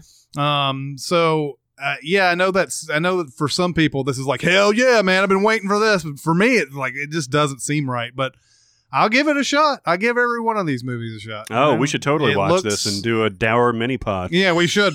Maybe we'll be happy. It would be awesome. I would love to be surprised by one of these movies. Yeah, I mean, I went into Batman versus Superman with the lowest expectations. Remember, we actually, you guys were sending me in to see it, and you guys didn't even want to see it. Mm-mm. And even at the bargain basement expectations, they were not even close to being met. Yeah. No. Oh my God. So I don't know. I would love to be surprised. It does seem like it's going to be a train wreck. There's another movie coming out. I find this strange counter programming. There's a movie called Wonder coming out alongside Justice League, which is weird to me because there's Wonder Woman in Justice League. This is generic-ass title. Yeah, and it's completely, now Wonder is kind of like this Life of Poe movie or whatever I was talking about in September. This one is about a kid who has like a deformed face. He was born. Oh, I read about this. Yeah. Yeah, and it's Jacob Tremblay from Room. Mm-hmm. And again he has to, like, he's going to school, right, and he has to deal with bullies and find friends and all that. I mean, it's the same sort of deal. Julia Roberts is in this, and Owen Wilson is in this. But it's your typical type of, kid overcomes his. Did you see the video of the guy a couple weeks ago who took the lightsaber fights from Phantom Menace and replaced all the lightsaber sound effects with Owen Wilson going, "Wow, wow"? I did. Wow, I need to see this. Oh man, I think I watched it twice. I need to see this because it's all different wows. There's so many different wows. Wow. Originally, there was a supercut of all the times Owen Wilson said "wow" in a movie, and I'm pretty sure this guy was inspired by that. Yeah, that's awesome. On the 22nd, which is the Thanksgiving week, last year I was surprised that Disney came out with Moana for Thanksgiving and everything, and I made a mention that usually you're not proud of your movie when you open on Thanksgiving week, because if your movie was good, it would come out the week before or right, whatever, because you would want to get that first week and you'd want to get the holiday week as your 2 big weeks all in one. Now in this case, in Moana's case, and I was Moana. What did it have to go up against? I don't remember. Fantastic Beasts? Maybe Fantastic Beasts. Maybe that's what it was. It was right around the same They time. were both November, I think. Yeah, they were both November, but I think Fantastic Beasts did come out that week before. So maybe it was just more along the lines of, well, we can't have that week like Justice League's coming out. We don't want to come out against that and everything. So they have a movie called Coco coming out. Yeah. It's a Pixar animation. And once again, we're dealing with, it's not white people. Oh, no! I know, right? It's interesting, though, because I think this kid, I hope I don't get the race wrong. He's Hispanic. He's Hispanic. Yeah. I believe it's Mexican, though. I believe so, too, yeah. Yeah, it's got a Day of the Dead kind of setting vibe. Yeah. And it's this magic guitar that basically takes him to another world where there's like all of his dead friends and or whatever, like and his family and all that. family Yeah. and all that. How much Kubo and the 2 strings vibe do you get out of A that, lot. though? Yeah. A whole lot. And I wonder if that's going to hurt them. I don't know. Kubo didn't do tremendous I think business. Kubo is on the way to cult status. I agree. I think there are 3 times as many people who have seen it and loved it now than when it came out. Mm-hmm. That's the vibe I get. I'm curious that they would do such a similarly themed. It looks very similarly themed. That's all I'm It's saying. probably going to be very, very good, but I have very little interest in seeing this movie. But it's interesting that this feels like what they were doing with Moana, where they had the Polynesian culture and everything. And it's like, so now they're sort of like got this sort of, I don't know, theme or brand kind of going on at this point. But I don't understand why Moana was their regular animation, their Disney animation regular studio, and why this one was Pixar. Yeah. Why are they distinguishing between the two? Who knows what goes on in John Lasseter's mind? He's the guy making all those decisions now. Though. Yeah. So I just thought that was strange. I didn't even know it was Pixar until it said from the studio that brought you all these Pixar movies, and I was like, this doesn't look any different animation wise than Moana did. So it's strange to me. But Coco the monkey. Anyway, well, speaking of, you were just talking about trailers that are bad or whatever. Like Pixar typically has bad trailers, and I remember Finding Nemo had one that wasn't particularly great. It was a teaser trailer for and it was just Ellen DeGeneres and then Albert Brooks's fish characters before the big fish came in or whatever. And I was like, what the fuck is this? Yeah. And then it turns out to be a great movie. That's probably not, that's not the only example I could come up with probably, but that reminds me that Pixar trailers typically aren't very good. Lately now you don't know what that means because it could be a bad movie. It could mean, I was reading yesterday, this is neither here nor there, but I forgot this, that the first trailer for The Lion King, the hand-drawn one, was literally the opening scene, the entire song, Circle of Life, and it ends with that Lion King. And I'm reading about that. I'm getting them right now talking about reading about it. I got goosebumps. And I wish more movies had the balls to do that or had a good enough opening scene to do that. Yeah. Because I guess not every movie's opening scene is trailer worthy, but I'd like to see us get back to... that gives you everything you need to know without giving you any of the story. And you can just go, yep, I'm in. Coming out on the 22nd also is Molly's Game, which is Aaron Sorkin's directorial debut. How pardon the pun, how all into this movie are you? I'm very excited for this movie. You got Sorkin, you got Poker, you got Jessica Chastain. Yes. Like you've got everything about this movie.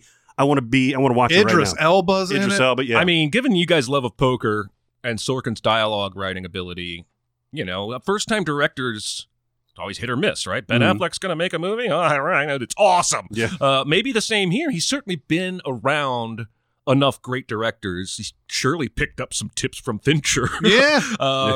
So I think he has a better chance than most first-time directors to knock it out of the park. I'm all in, too. I don't even give a shit about Poker. His dialogue just crackles. And I think this is more than Poker, probably. I think there's a lot of gambling in this. She's basically... much like the summer movie The House that came out that apparently is terrible, much to my chagrin. This one looks like it has sort of the same kind of thing. She's running underground casinos and getting in trouble with the law and all that. Jessica Chastain looks like a badass in this movie. I can't wait to see it just based on that. Am I crazy for thinking there's a chance this is like slightly based on some real person? I think it is. Yeah. I think it is because even more so though. Because they're talking about how she would hold poker games and like all these like Hollywood stars were coming in to play these games and everything, and that's a thing. That's something that I hear all the time is Hollywood stars. It's an Olympic class skier who ran the world's most exclusive high stakes poker. Wow. Yeah. That's a left turn. And Michael Cera's in it, too. Yeah. Michael Cera, who hasn't been in anything in a while. He's got two coming out. He's got two coming out. If a fan wrote in and said, name some actors you'd love to hear Sorkin's dialogue coming out of their mouth, Michael Cera would be on my list. That actually excites me even more now. Yeah. And he plays like a Hollywood star in this, right? Yeah, I think so. And he's got this big, huge, like afro on his head too. It's like he let his hair just super grow out. And everything. He's playing John Turturro then. He kind of is. He's kind of. Okay, so then December 1st. I don't know where this started, but as long as I can remember in my movie theater career, the first week of December is always some horror movie, and it's always a shitty horror movie. Like every once in a while, one will come out. Oh, it's kind of interesting, but most of the time they're terrible. I saw this trailer for Polaroid. That's the name of this movie. Oh boy. Fucking Polaroid. Might as well just put fucking in front of it. Did they have to pay a Kodak for that? I guess. You can't call a movie a brand name. I'm pretty sure they probably gave them some money for that. Yeah. Okay. It looks so terrible. Wow, I didn't even see What's this the premise? Somebody takes a picture of you, and when it shoots It out of the looks camera, like there's a killer Final behind you? Destination. Oh. It's almost like Final Destination, only, yeah, you're not entirely wrong. They take pictures, and there's like some shadow that appears over one of their friends. It's Trevor! It's Trevor! A shadow appears over one of their friends, and like they die. And then, so like, I guess the second person dies, and then she starts looking at the photograph and like notices the shadow shows up on The Ring did this too, right? Where if you took a picture and they had seen the movie. Oh yeah, that their it was all faces blurred were out. all all weird looking. But yeah, this is like, it feels like Final Destination. I don't know what the Polaroid has to do with it like it's a possessed camera or something. I mean, if I guess. I mean, what's killing them? What's the reason for their dying? I guess you'll have to watch it to find out. You took a picture? Fuck you, man. Especially the outdated Polaroid kind. You have to wait for 30 seconds for those things to come on, man. They may not have had to pay because, as I understand, the Polaroid cameras went away for a long time. They didn't make them anymore. And then Kodak bought that brand and has brought back a bunch of different varieties of Polaroid-style cameras. They have minis, and they have regular size, and I think it's kind of a thing with the kids. The hipsters love it. And so they may not have paid Kodak anything because Kodak's like, we'll take all the sales we'll get after this movie comes out. It's now I have been skipping some limited release movies here, and I'm sure I'm skipping over some like really good ones, and I'm sorry about that. We don't know a lot about what's supposed to be Oscar worthy. I don't think this is supposed to be Oscar worthy, although maybe James Franco, but The Disaster Artist comes out limited in December 1st, and that's probably LA and New York, and we'll here in Nashville we'll probably get it like February 20th or something. Well, like it's one of my most anticipated. Absolutely. That trailer, again, there's a trailer that basically just gives you one scene. Yep. Tells you everything you need to know about the movie and its tone and doesn't really spoil any of the rest of it. And, I've seen The Room. I've read plenty of interviews with Tommy Wiseau, however you say his name. He's a fascinatingly weird guy. He likes his water microwaved. He likes to... Really? When he goes... Yeah. I read an interview where the guy was talking about how every day he does this. Even in a restaurant, he asks the waiter to put a glass of water in the microwave and heat it up. Oh, that's interesting. I just think it's something he made up when The Room came out. This is going to be my thing. Yeah. I'm going to have microwaved water. Anyway, yeah, I fully turned the corner on James Franco. I'm curious, interested. Movie looks hilarious. So, yeah, let's go. Let's go right now. On December 8th, the movies that show up on Box Office Mojo are not considered wide, but there are two big directors who have movies coming out on the 8th, according to Box Office Mojo right now. One is called All the Money in the World, which is a Ridley Scott movie, which I did not see any trailer for, so I have no idea. But Ridley Scott with Mark Wahlberg, Kevin Spacey, Michelle Williams, and Timothy Hutton. That movie is apparently coming out on the 8th. Timothy Hutton? It's just a weird inclusion of that. I mean, it's like Derek Jacobi. Yeah, doesn't seem to have a wide release, and it may not be on the 8th by the time it rolls around. But there's nothing right now is considered as wide. But then there's another one called The Shape of Water, which is Guillermo del Toro, supposed to come out. Trailer's great, creepy looking, cool visuals. Doubt I'll see it. I'm tired of his shit. Okay, it's visually interesting, but I'm just tired of it. I mean, yeah, from everything from Pan's Labyrinth to Pacific Rim, like I see plenty of talent in him. I don't ever feel like, well, he's very Zack Snyder-ish to me. He can make a great visual, but I don't know that the characters always get the attention they deserve. Yeah, it's the same here. It's one of those where I enjoy watching Guillermo del Toro movies, but just almost every time there's something just lacking out of it. And I understand he's a big film nerd guy. He gets along with all the nerds and everything. I'd probably get along with him if I were just sat there and talk with him and everything. But man, sometimes his movies just don't exactly hit home. Yeah, you can make an argument that both Hellboys are his best work. Yeah, and could make an argument. Yeah. I would probably say I enjoyed Pacific Rim more than anything else I've seen that he directed. Oh, really? Yeah, and I might still, even though I was kind of down on it, Pan's Labyrinth.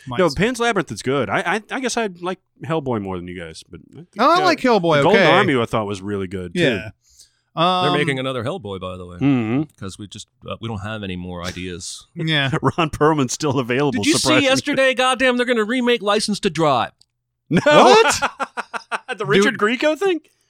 No, License to Drive. It's Corey Feldman. Corey's. Oh, Corey, yeah. I was like, who's our Corys these days? There are none, but There's the no two Corys. twins from that Disney show, those fucking blonde kids, Zach Oh. and Cody's Oh, Ocean okay. Cruise or whatever. That's who it'll be. No, there's a whole season of that show where they're on a cruise. Are they really? Yeah, my wife doesn't watch it, but she knows enough about it because she used to babysit for a lot of different people, and so she's very familiar with kids programming. But yeah, no, that show went for a long time. The Sweet Life with Zach and Cody. Oh, yeah. And they ended up on a boat. They ended up, I think they're working on it, like they're stewards or something. I don't fucking know. Yeah. These pipes But that's the closest we have to any Corys, right? I guess so. I guess so. I guess that's right. Zach and Cody are the Corey Feldman and Corey It Haim. could be Logan and Jake Paul. Could be. Oh my God. On December 15th, the big one, Star Wars, The The big Last one. Jedi comes out. And I'm excited for this. I am too. I don't I'm sure there'll be another trailer that comes out in the next week or two. Or Well, whatever. Again, it's always like I'm just pulling shit from the internet to interject. But did you see that Mark Hamill and Ryan Johnson both publicly have urged on social media that Star Wars fans not watch any more marketing for this movie? And Oh, yeah. Dicer's loving it because Yeah, of this yeah. no trailer watching thing. But my question is, when the director and main star of your film don't want you to show any more to the audience, why are you still going to do it? Yeah. Especially if they're publicly telling people not to. Anyway, Well, because they released that most recent trailer so long ago They did. that we've been watching it over and over well, and and over they're going to again. release more, and according to these two, it's got stuff in it you don't I want don't spoiled. understand. I don't understand this either because I understand from a stand, like if you're Fox or Disney in this case, I understand that you always want to have that awareness of a movie. It's that whole thing in Election where Reese Witherspoon's talking about like Coke spends far more advertising than Pepsi, and they're still number one and all that. And it's like I feel like Coke could get away with never making an ad again, and they'd be fine. But there's something about it that maybe they haven't reached everybody, and they fear that. And they want to come out with trailers so that it reaches every corner of the universe so that they can make this as big as possible. I feel like Star Wars, you don't have to advertise it. No. You get one trailer saying it's coming out. The trailer that we saw is fine. It doesn't. It's a great trailer. Doesn't It's a give great us. trailer. Well, Yeah. what I'm saying about it being fine is it doesn't give us anything Exactly. that Yeah. we need to. It gives everything we need to know to want to go watch that movie. Mhm. And so yeah, we're gonna have another trailer that comes out that's gonna have some real plot points thrown out there and all that, and it's like, don't do that. Yeah. Just give me a new trailer that doesn't tell me anything. Yeah, I really am hoping that this is the home run we all think it could be. Because Ryan Johnson is a guy his work has been so great up until now, Mhm. and it may just be the actual perfect time in his career for him to be given this property. Much like the other two trilogies, the middle Star Wars movie is always allowed to be darker. I'm excited to see cranky Luke. He seems seems really cranky. he doesn't seems pretty cranky, and I'm in. I'm geeked. I'm ready to go. It's gonna be awesome. Let me ask you guys this question: The Last Jedi, does that seem like sort of an ironic title to you, or does that sound like what Luke Skywalker wants in the trailer? That's the thing. He says in the trailer it's time for the Jedi to end. Mm-hmm. And I think what's the Last Jedi means is that he and Rey are not going to be Jedis. He's training her, and I think he's going to create a third new order that is gray, that does some dark shit when it needs to, and tries its best to do the good shit. because they keep talking about the balance. Right. The whole 7 movies have been talking about the balance. I don't know why I think that. I might have read something somewhere suggesting that. But it's stuck in my head now as that's what it means. No, I don't think Luke's going to die. I don't think the Jedi are going to die out. I think he's going to end them and create something new. Yeah, obviously, Oh. when I see a title like that, I'm like, okay, yeah, that seems like you would be saying the end of Star Wars as we know it by saying, now it could be just that. It's like Star Wars as we know it doesn't have what we call Jedi anymore or whatever. But that is a very bold title to put in there and just say we're not going to have Jedi anymore. It's an interesting. I think it's just an interesting title. So obviously we'll find out what all that means. Yeah, it's interesting 15th. because the Jedi played a very limited role in the last movie. Mm-hmm. You know, it was all about rediscovering this universe and where people are now, and it just kind of happened to, besides Kylo Ren, there really wasn't any, and Daisy Ridley at the end. Like it just didn't factor into it like it had the entirety of the movies before then. Yeah, I love seeing Jedi stuff, man. Yeah. I love it. I love seeing the limits of their capabilities. Wow. When they Wow. wow. Yeah. Yeah, I am so there for that. There is another movie coming out on the 15th. I thought I had seen the worst animated, possibly the worst animated movie ever when I saw the Star trailer. Oh no! But then this trailer called Ferdinand hit my eyes. Oh man. This Every looks cliche. Oh god. so bad. Now It this does. is Blue Sky Animation. This is the Fox Pixar or whatever. you Yeah, they're wanna terrible call it. too. So the people that make Ice Age and whatnot. Ice Age, robots, all that bullshit. Okay. And yeah, this is about a bull. Yep. Well, didn't you read Ferdinand when you were a kid? No, Really? I didn't. Did you I not? didn't It know. sounds like something Didn't I know it was probably read. based on anything. Oh yeah. No, it's been around. Since when I was a kid. So it's based on it's a Ferdinand popular. the Quiet Bull. Oh, Yeah. okay. I did not know that. I just know that when I watched the trailer, it didn't look like anything I wanted to see. No, it does not. Um, It's a weird type of animation because it's so. I don't know. The colors are so muted, I guess, but Mhm. like still bright. It's a weird way to say it. It just doesn't look like any animation that's out there now, and that's not a good thing. Yeah. I don't understand what the animation from a lot of these other houses have started to really just look exactly the same. Yeah. What is the obsession with drawing human characters with the nose that is so big that it's between their eyes? Mhm. And it's like, every character has that now. I don't Yeah. get that. But they're all just together. Like the only distinguishable ones are Pixar, even though this Coco, like I said, it looks just like the other Disney animation wing. Pixar is really the only one. Illumination can kind of have some difference here and there, but everybody else looks like they're just cutting and pasting. Mhm. Mm-hmm. So that looks awful. Then on the 22nd, just before Christmas, we have a movie called Bastards coming out. It's Oh, okay. it's wow. yeah, wow. Owen Wilson and Ed Helms are in this. Now, there's several. I actually have several things to say about this movie. Oddly enough, this is a movie that won't do well. By the way, I don't think this is going to be a hit in any stretch. It seems like we don't have any younger comedy stars coming up through the pipeline anymore. Owen Wilson and Ed Helms are great, but they're also to the point now in their careers where they're in their 40s, they're late 40s and everything. And it really just it's more stale than anything. I enjoy those performers, but it just seems like, can you not find anybody who was their age when Wedding Crashers came out? Yeah. And I don't. There's just nobody. It feels like all the big stars who are young are like big dramatic actors and everything. There's not any of that frat pack mentality that's coming through the pipeline. Maybe Tom Holland will turn into one of those guys. He got enough humor in that Spider-Man movie. Yeah. He does. I don't know if you get the frat pack sensibilities though with him. Yeah. Where he's going to do some risque sex comedy of some sort or whatever. Bastards also. I ran into this a couple of times where the premise of the movie is so like another one, Happy Death Day is Groundhog Day and Polaroid is Final Destination and everything. Bastards is almost a copy of a South Park episode where Cartman is looking for his real dad.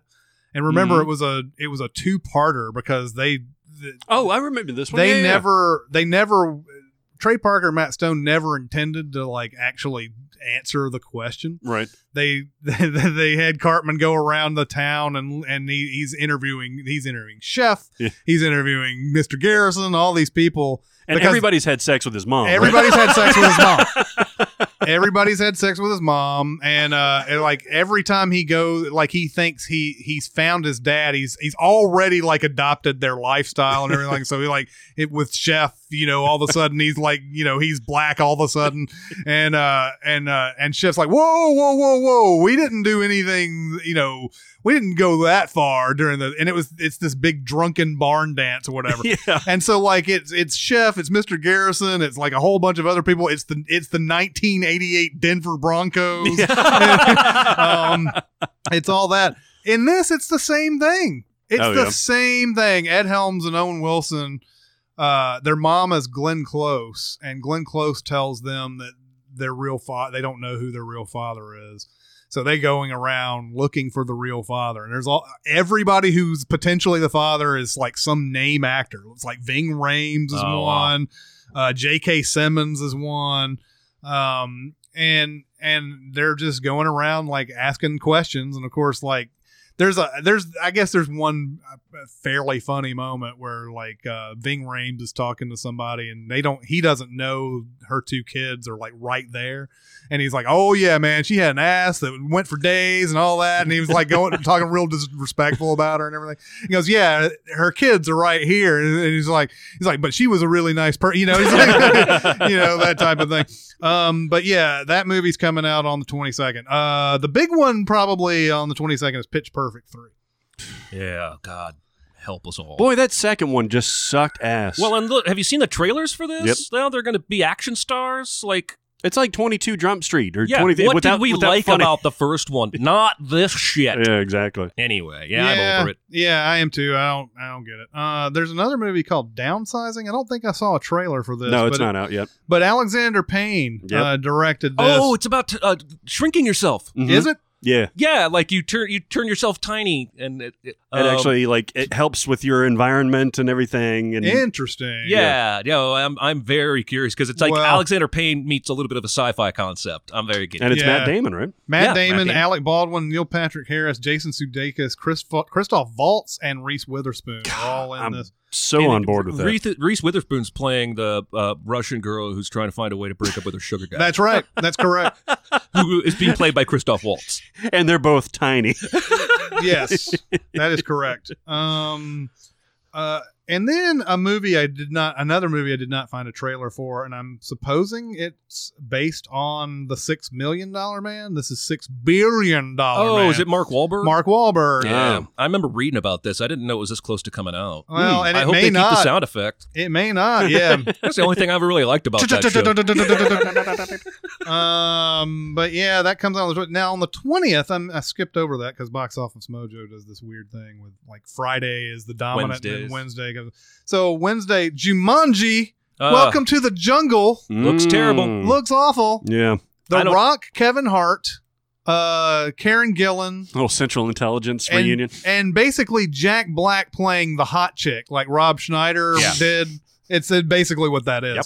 And it looks to have little resemblance to the movie anybody might have loved. I don't care how many times The Rock says we've got a special Robin Williams tribute planned in this movie. I don't care. It looks dumb as shit. Yeah. It looks like some combination of Journey to the Center of the Earth and I don't even know what. This is what Chris Van Allsburg, visioned when he wrote Jumanji, right? Yeah. Was this movie starring The Rock and Kevin Hart? Yeah. Exactly. I don't know. I mean, it's a pre-Christmas release, and I would not be surprised if this made $100 million or more.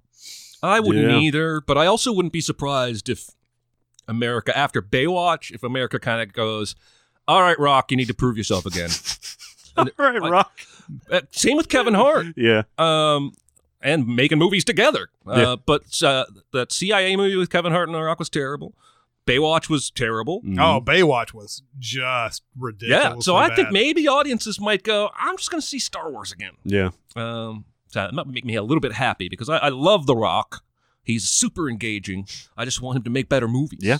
And then the last one they show as a wide release, although there's a couple other like intriguing things that are showing up on this, but the last big one looks like The Greatest Showman on December 27th. Yeah, the P.T. Barnum, Hugh Jackman. It looks like Hugh Jackman sort of getting into that zone that a lot of people like to put with Hugh Jackman, the singing and dancing and all that. Oh, this is a musical? It looks like a musical. I don't know how I feel about that. It may not be like I don't know if it's like a traditional musical where everybody starts breaking out in song. But it looks like there's a lot of singing and dancing in it. Interesting. And it's about P.T. Barnum and about how there's a line where he says something about show business and the guy's like, "What show?" Like, I've never heard that term used or whatever. And he's like, I just invented it. Yeah. You know. Yeah. P.T. Barnum was fascinating. I did a book report on him in I think 4th grade. I read a biography. I remember my mind was blown by all the stuff that he thought of and did before anybody else in terms of like the marketing and salesmanship and all that stuff. And it'll be fun to see the great Danton again, I guess, a little bit. Well, when I saw the poster for this, I was like, I thought it looked like Prestige 2 or something like that. Prestige 2. More prestigious. That's right. I guess the line I was thinking of is there's no business like show business. Yeah. It's probably the line that he says. But couple other things. I don't know if they're showing for some reason on December 22nd some untitled Steven Spielberg, but I'm pretty sure Ready Player One is his next movie. It is, and that comes out in March, I believe. No, really? he has one called The Papers. The Papers. You're right. It's about the Vietnam Papers, the Pentagon Papers. Yeah. You're right. Okay, you're right. well they're still referring to it as untitled Steven Spielberg. Oh, really? On Box Office Mojo. So I don't know if that's something that is actually coming out. They should call it Papers and drop the "the." That's right. But yeah, it's got Alison Brie, Tom Hanks, Meryl Streep, and Carrie Coon. It's been a while since a Tom Hanks Spielberg collaboration did anything for me. I mean, Bridge of Spies was good, but I didn't think it was like, yay, Spielberg. Yeah. There's also an untitled Paul Thomas Anderson is apparently coming out too. Yeah. And I don't know anything about that. Daniel either. Day-Lewis is like a fashion designer or something like Oh, that. yeah, you're right. You're right. This is supposed to be his last movie too, right? Daniel Day? Mm-hmm. God, just point me to a theater and I will go see that. Absolutely. blindly, Yeah, not knowing that, anything. I mean, you've got to feel like that guy would not walk away from the game on a mediocre performance or film. Now, he never gives a mediocre performance, but not all of his films are as great as the others. Right. But you figure this is the kind of guy who's going to go out on a high note. Yeah, and Paul Thomas Anderson hadn't done anything since Inherent Vice, I guess, which was 2015, 2016. Yes, It's either 14 or 15. 2014, I think. It's 14. Oh, it's been that long. Yeah. I'm randomly clicking on stuff, and I'm sorry this doesn't make everything like Chronological. Yeah, but just to see what some of these limited releases are, LBJ, a Rob Reiner movie with Woody Harrelson, Jeffrey Donovan, Jennifer Jason Leigh, Bill Pullman, and Richard Jenkins. That comes out November 3rd, apparently. Limited. Yeah. Just randomly right now, just to see what a Takashi Miike movie called Blade of the Immortal is coming out. There's one that comes out in October that I found interesting. You guys probably would too. It's called The Killing of a Sacred Deer, and it's a Yorgos Lanthimos movie, the guy that made The Lobster. Oh, okay. And it's an A24 film. Oh. And the trailer is fantastic. Oh, really? It promises like this it bills itself as a psychological horror movie with Colin Farrell as a surgeon, Nicole Kidman as his wife, and somebody is doing things to their children through anesthesiology or surgery or something like that to where they're not moving correctly. And that sounds kind of odd. You should watch this trailer. It's really, really fascinating. Okay. I'm down with this movie. Sounds interesting. So I'm just going to keep on looking at this stuff. There's a Richard Linklater movie coming out called Last Flag Flying, which I don't know much anything about. Ethan Hawke's in it. Steve Carell, Bryan Cranston, Lawrence Fishburne are for sure in it. I'm sure Ethan Hawke's not in it, but he's in every other movie. Yeah, he probably is. He probably shows up somewhere. Does the guy that made Joy, does he not have a movie coming out this season? David O. Russell? Yeah, he always has an awards movie. I don't know. I didn't see one. There's a movie called Darkest Hour coming out with Joe Wright as the director, Gary Oldman, John Hurt, Lily James. That looks really good. I have not seen the trailer for that. He's Gary Oldman is Churchill. Oh, yeah? Oh, that's right. I have seen that trailer. Yeah. I have seen he's that. He's unrecognizable. Yeah, man. And Churchill has such an interesting story. He does. Like this would be, I guess it's like Lincoln, basically. Yeah. Yeah, I could get down with this. I did see this trailer, and I think this might be Gary Oldman's real shot at winning an Oscar. Mm-hmm. Because he, like you said, he looks unrecognizable, but it looks amazing. So I'm looking forward to Plus, that. there's always at least one acting Oscar that goes to somebody who's earned it for the last 15 years, whether or not they earned it this year. He might be in line for that. And he's only been nominated one time. I think everybody loves this guy, and this is a perfect opportunity for him to get one. And I don't know. Was it Tinker Tailor Soldier Spy was the one that he... Yeah.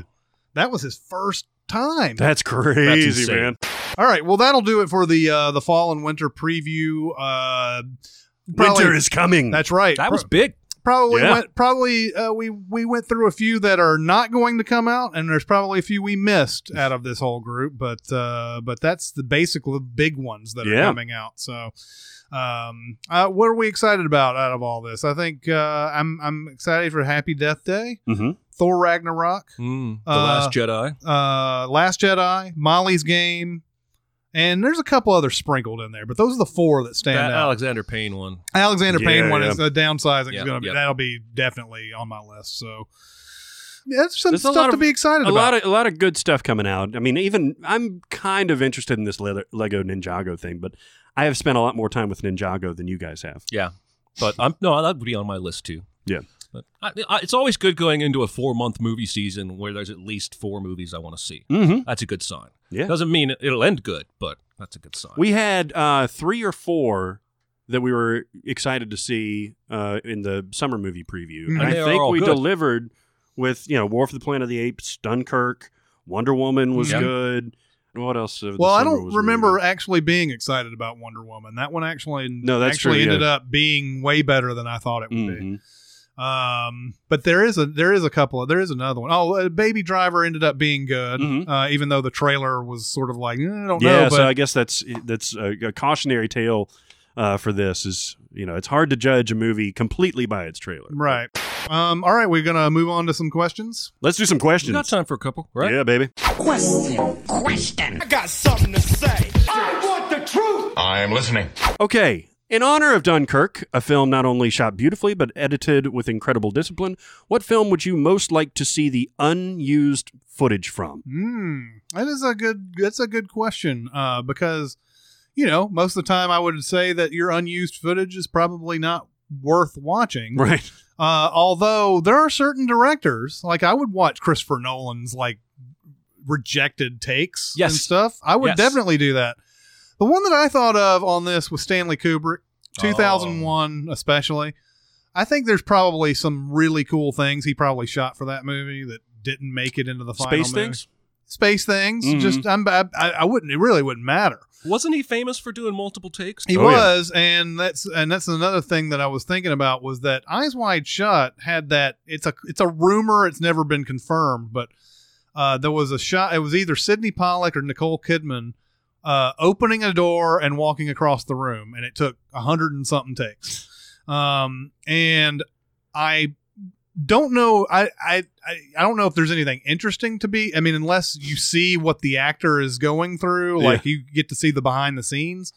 But it would be interesting to see a person walking into a room and then Kubrick just going, cut, and God damn it, Sidney. Yeah, exactly. And so you've directed movies before, haven't you?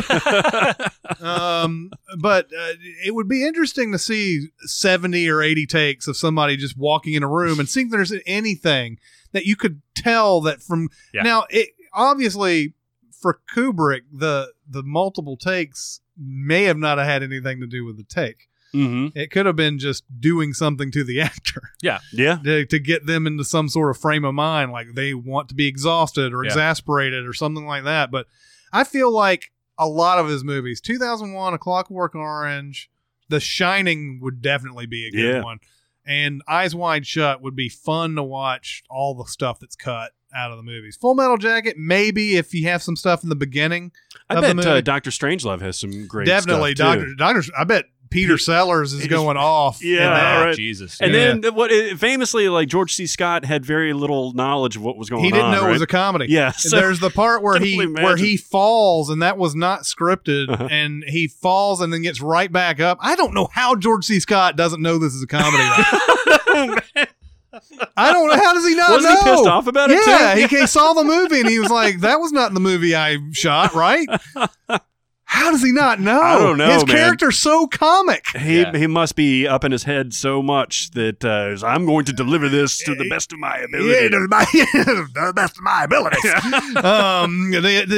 There's the scene where he trips. Apparently, that was one of the scenes where he thought, "Oh, he'll just use another take." Right. But he gets up so like perfectly, like it never happened. Yeah. Oh my God! I mean, if George C. Scott didn't know he was not filming a comedy, if he didn't know he was filming a comedy, then you would have thought that him tripping, he would have just not continued with the line afterwards. Right. Yeah. I don't know. I guess Kubrick does that a lot because the kid in The Shining didn't know he was filming a horror that's movie. true. So, That's true. There you go. But I would love to see some Kubrick outtakes. That's good call. Good call. I'm going to steal the question asker's answer from the second part of what they said, or maybe it's what you said. No, it was the question. But flip it. Because he was talking about the thin red line and how much Malick ultimately cut the main character of the script almost out of the movie just to give us a bunch more nature porn.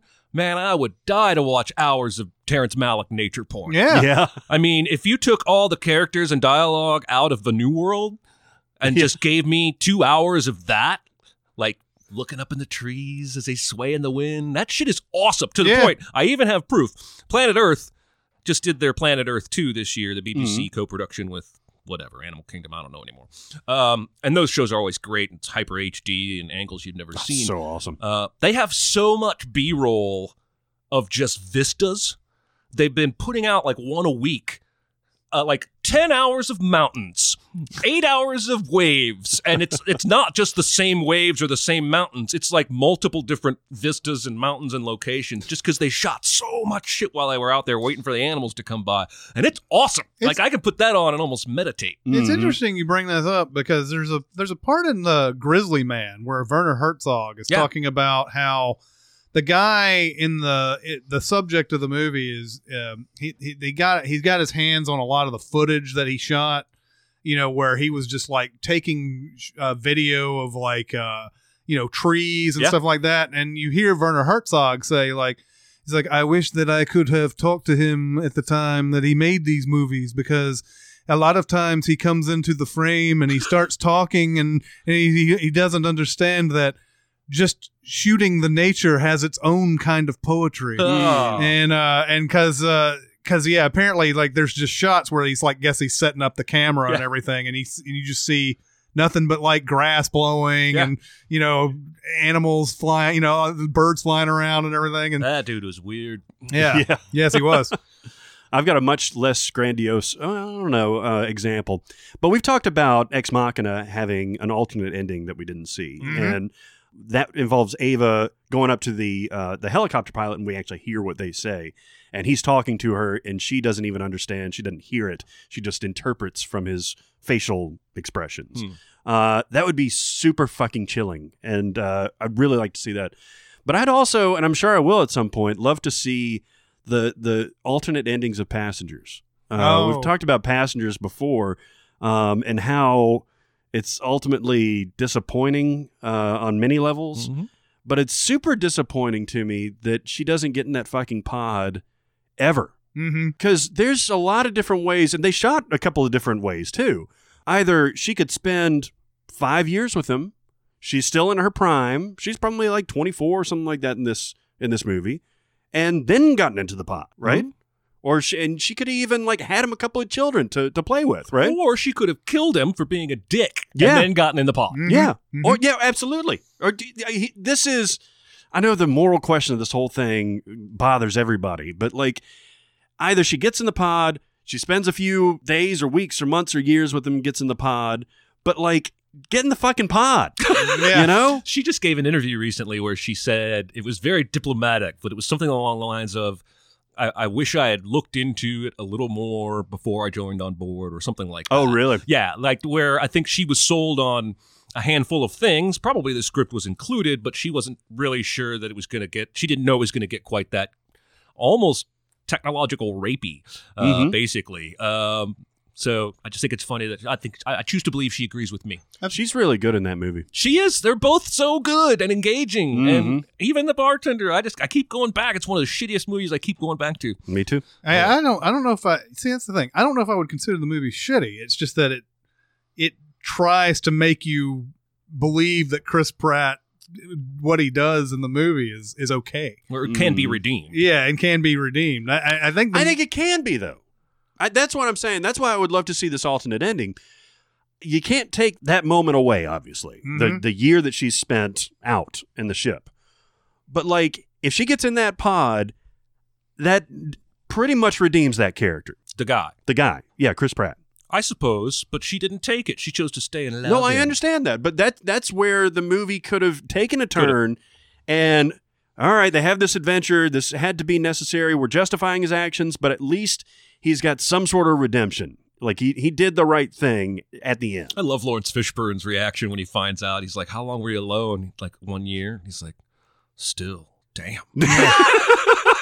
Yep. Because that's the only thing that you can say, really. I know. It's interesting that you have people coming out after the fact, like Jennifer Lawrence here. I read that quote too, and I also read that Sophie Turner, during the Game of Thrones, the really controversial season where she's raped by Ramsay Bolton and all that, she was very defensive of those scenes back then, and then like a couple years later she's had a time to reflect on it and everything, and said, I guess I just didn't think of it the way that other people would be thinking of it. She also basically said she got her sex education on the set of that show. Yeah. Like she had never heard of oral sex until they were doing like a read-through of a script of an episode or something like that. That's crazy. I didn't know what it was. But you got to remember, they were really young when they started making that show. So anyway, they're still pretty young.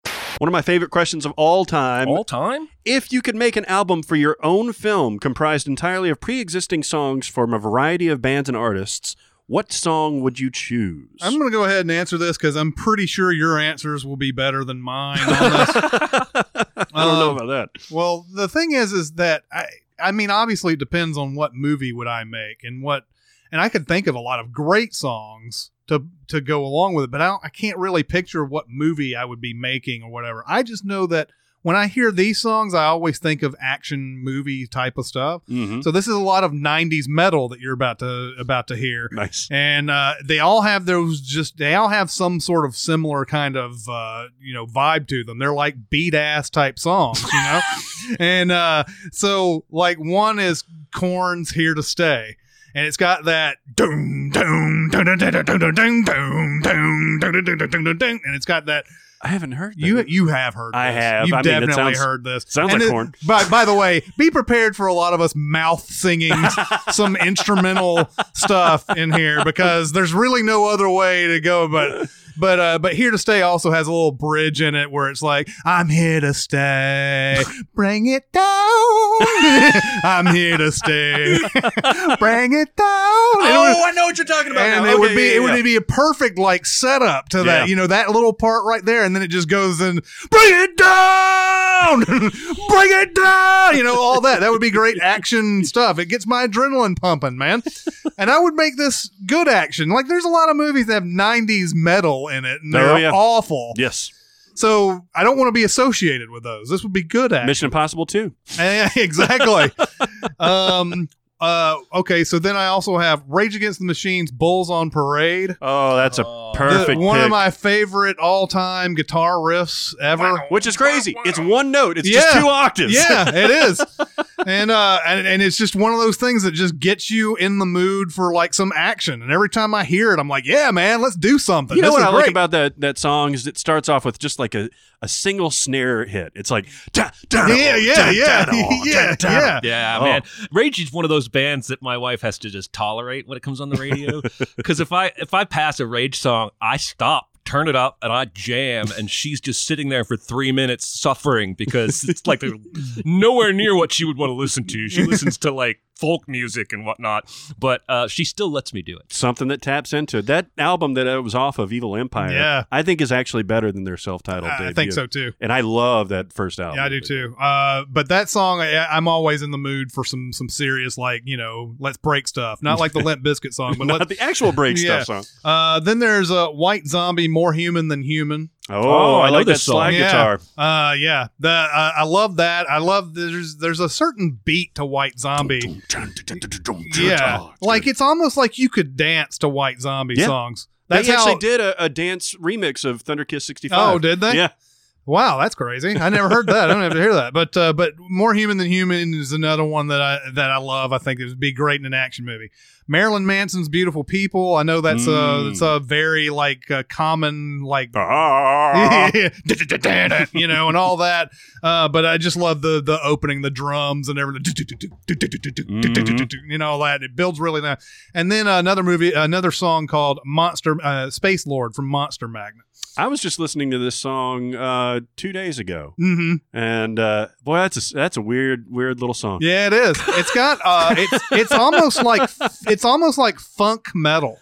It's got like an acoustic guitar in it too. It's crazy. Yeah. Because the guy singing, it's almost like he's at some sort of like jazz festival or something like that when he's like singing and everything. But it's got metal in it, So it's Space Lord, mother. Doom, doom, doom, doom. Yep. Really heavy bass and everything to it. So those would be my 5 songs. Nice. I would have an awesome action movie that's like not Underworld or Mission Impossible 2 that goes along with it. I think they all have some good build up to them and a lot of like when it's playing, you're like you get really amped up for it. So take a look around. Was that the Limp Bizkit song? Yeah, Take a Look Around was the Mission Impossible 2 song. All right, is it my turn? Mm-hmm. I'm making either a romantic comedy or a comedy. So think like Old School or a romantic comedy that's good that I can't think of right now because there aren't very many of them. So right off the bat, opening credits, we're going with XTC, a British band. Yes. Stupidly Happy is the song. Awesome. Anybody, you know this song? Oh, yeah. I'm not familiar. This is my very favorite Make You Smile song. I cannot listen to this song. Now, most of their music is this way. Like Senses Working Overtime is great. They're a very kind of poppy, harmony-laden British pop band. Except for Dear God. Yes. But Stupidly Happy, I just think would be a great way to set the tone. If you listen to this song afterwards, I imagine some people will be doing that. I think you'll see what I mean. Over some of the main characters' morning routine with the credits rolling. But when it does get, a little bit sad or times look a little dark, I'm going to turn to Fountains of Wayne and we're going to do Fire Island. Nice. Which is a song no one will ever use in a movie because you can ask Fountains of Wayne fans their favorite song, and most of them will get 20 or 30 songs before they even come close to touching this one. But I love it. It's basically about fucking up the house while the parents are at Fire Island on vacation. We're old enough by now to take care of each other. And it's just got a very great mood setting. It's bittersweet. I like a lot of their songs. Then when everything's looking up before tragedy is yet to strike in the relationship or the endeavors, we're going to go back to that Guster Amsterdam song. Now, a lot of songs off this album would work for a movie for me, but this one has the most drive because it's got that it's just constantly driving motion. So I love it. Guster rules. And then when it's really sad and they might break up, we're going to play Nickel Creek's Doubting Thomas, which if you haven't heard it, it's I'm sure I've heard that before. I'm pretty sure it's a religious song in the sense that Doubting Thomas was the apostle who did not believe the resurrected Christ was actually him till he put his hand inside the sword wound on his side. And the song is essentially, seems to be saying, I'm a doubting Thomas. I can't quite make myself believe. And the opening line is, what will be left when I've drawn my last breath? Besides the folks I know and those who know me. And it's just a deep song that gives me sads every time I listen to it. Because I think you can be a doubting Thomas about non-religious things, about your own self-worth, about the things you're trying to do in your relationship or what have you. I think all of us have moments where doubt clouds our ability to succeed. Anyway, so there you go. I haven't heard most of these songs, I don't think. I'm going to have to take a listen. Yeah, well, them. I mean, you and I have different music tastes, especially after the metal riff that you just went on. And I like Rage, but So I'm not saying these are all going to be up your alley. My sensibilities are a lot more pop. Like I like songs that make me happy. Well, you know, I like Guster and all yeah. them. Oh, yeah. I mean, I like generally a lot of things. The metal phase was definitely in the 90s. Yeah. Like the stuff that they're playing now, I cannot tolerate it. Me neither. At all. It's like glorified country almost. It is, and it's over dramatic. Like I haven't met one metal frontman outside of like kind of the fringe, you know, the mainstream, that just doesn't like overpronounce things like Rob Thomas from Matchbox 20 Yeah. or your boy Ed Kowalczyk from Live. Right, like I just can't get behind. So Yeah. I don't know. But that's all I got. I'll definitely listen to those songs. You got one more? Oh, I did, but it was too cliche. I had Seven Nation Army at the end when everything was looking up. Like Ain't nothing wrong with that. after, if it was old school, it would be right when they're like winning that competition at the end with the ribbon or whatever, marching slowly. Dun, dun, dun, dun, dun, dun, dun. And I would like to issue a plea that all sports fans stop chanting this. Yeah, Sports everybody's arenas. got it. Everybody thinks it's theirs, and it's not. And my own Baltimore Orioles do this, and it drives me crazy every time I watch one of their games. It kind of is more of a Baltimore thing than it is anywhere else, though, right? Well, maybe, but I don't know anybody can claim they did it first. There's a place in Italy that did it first. You know this? Yeah, there's an Italian football club that or soccer stadium that was credited for doing it the first time. I read a thing on the background of how this That's became fascinating. ubiquitous. But Even though it's annoying, we're dumbing down the quality of this great song by turning it into some sort of sports chant. because it's so easy to Anyway, I don't know. But I love that fucking song. So that would be right at the swelling ending. But I thought once Chris started talking, I was like, oh, mine's a little cliche there at the end. It's probably also been in like 6 movies, but whatever. You could do, if you were worried about cliche, you could do another song from that album, The Hardest Button to Button, which has the similar beat. It's like It's funny. hard The to sing. Simpsons had an episode where they played that song. Oh, really? Yeah, hardest button to button, and it's like I don't remember what was happening this might have been one of their like milestone episodes. It might have been like the 500th episode or something like that. But there's a scene where it's not really animated. It's just Bart like choppy animation. Yeah, because that's how the music video is. Going down the sidewalk and everything, and it's playing that whole song and everything. It might be one where Jack White actually guest voiced it. Oh, yeah. guest voiced or something on there. So Video is directed by Michel Gondry. oh yeah, Mm-hmm. Nice. He's done a lot of their stuff. oh yeah. All right, well, I'm going to do a love story, and it's about 2 kids that are at a boarding school, like a Dead Poet Society style Once boarding again, school. Barrett gets way more specific Oh, than yeah. anybody. Oh yeah, trust me. But it's like one of those boarding schools with super high expectations, like where they're pressing down on you. But it's co-ed, kind of like the college and Rules of Attraction. So these 2 finally meet, and they're obsessed with getting out of here and breaking out of their parents' watch and all that stuff, and getting out of this school. So that's the background. It's going to start with the establishing shot by a song called Dirty Old Town by the Pogues, who I've mentioned before. Yep. It's a great song. Then when they meet at a party, it's going to be like a Rules of Attraction style party where everybody's doing drugs and screwing and everything like that. End of the world party. Exactly. The background is going to be Sexy Motherfucker. You sexy Yeah. motherfucker. And because the scene's going to last a while, it's also going to feature Pussy Control. There from you Prince. go. Yep. So those are going to be my background when they meet. Now they're starting to plot now. They get back and they're like, how are we going to do this? How are we going to get out of here? It's going to be exit music from a film. Oh, Radiohead nice. off of OK Computer, which is about getting out of a situation with your lover. I said lover. Obviously, he takes your lover, the Will Ferrell, Rachel Dratch skit. Hello, lover. Obviously, they got to get down. They got to get down, and then they got to, knock the boots. Yeah. During the boot knocking. Are you going to play Knockin' the Boots? No. That 80s, that 90s? I'm going. Somebody rockin' knockin' the boots. Remember that song? Oh, yeah. I love that song. I'm going to go polar opposite, and I'm going to play Beethoven's second movement from the Pathetique Sonata, which you've heard before. I won't attempt to sing, but it's just a piano sonata. This is giving me vibes like that Leonard Cohen song in Watchmen during the sex scene. No. It's very, because these 2, they're not going to be like going at it like a couple of like mules humping or anything like that. But can we rewrite the script so they do? I have this weird juxtaposition of this very violent sex going on. We find a song by Government Mule. If they're not plowing each other, I'm not interested. pile driving like in the Heartbreak Kid thing. Can you pile drive me like that? During the climax of the film, I don't know if you've heard this. I think you have. It's a song called Starla, Smashing Pumpkins. I'm sure I have, but it's this beautiful, epic thing that starts a very minimal like guitar strumming and turns into this wild and crazy like distortion fest at the end. It's awesome. You should listen to it if you haven't. It's off of Pisces Iscariot. Oh, okay. That's not their first one, right? No, it's the one in between Siamese Dream and Melancholy and Infinite Sadness. It's a bunch of B rolls. And then the last one, as the credits are starting to roll, it's going to be Death Cab for Cutie, I Will Possess Your Heart. Yeah. Oh. Which is also a very long song. It's like a 9-minute song. So it'll take up basically all the credits. And so was there a radio edit of that? Because I don't think I've ever heard the 9-minute one. Well, it's basically the opening riff, the doom doom doom doom doom doom doom doom doom doom doom doom. That goes on for like 7 minutes. Oh, really? So they truncated that. You know that part in that movie with John Cusack you love about records? High Fidelity.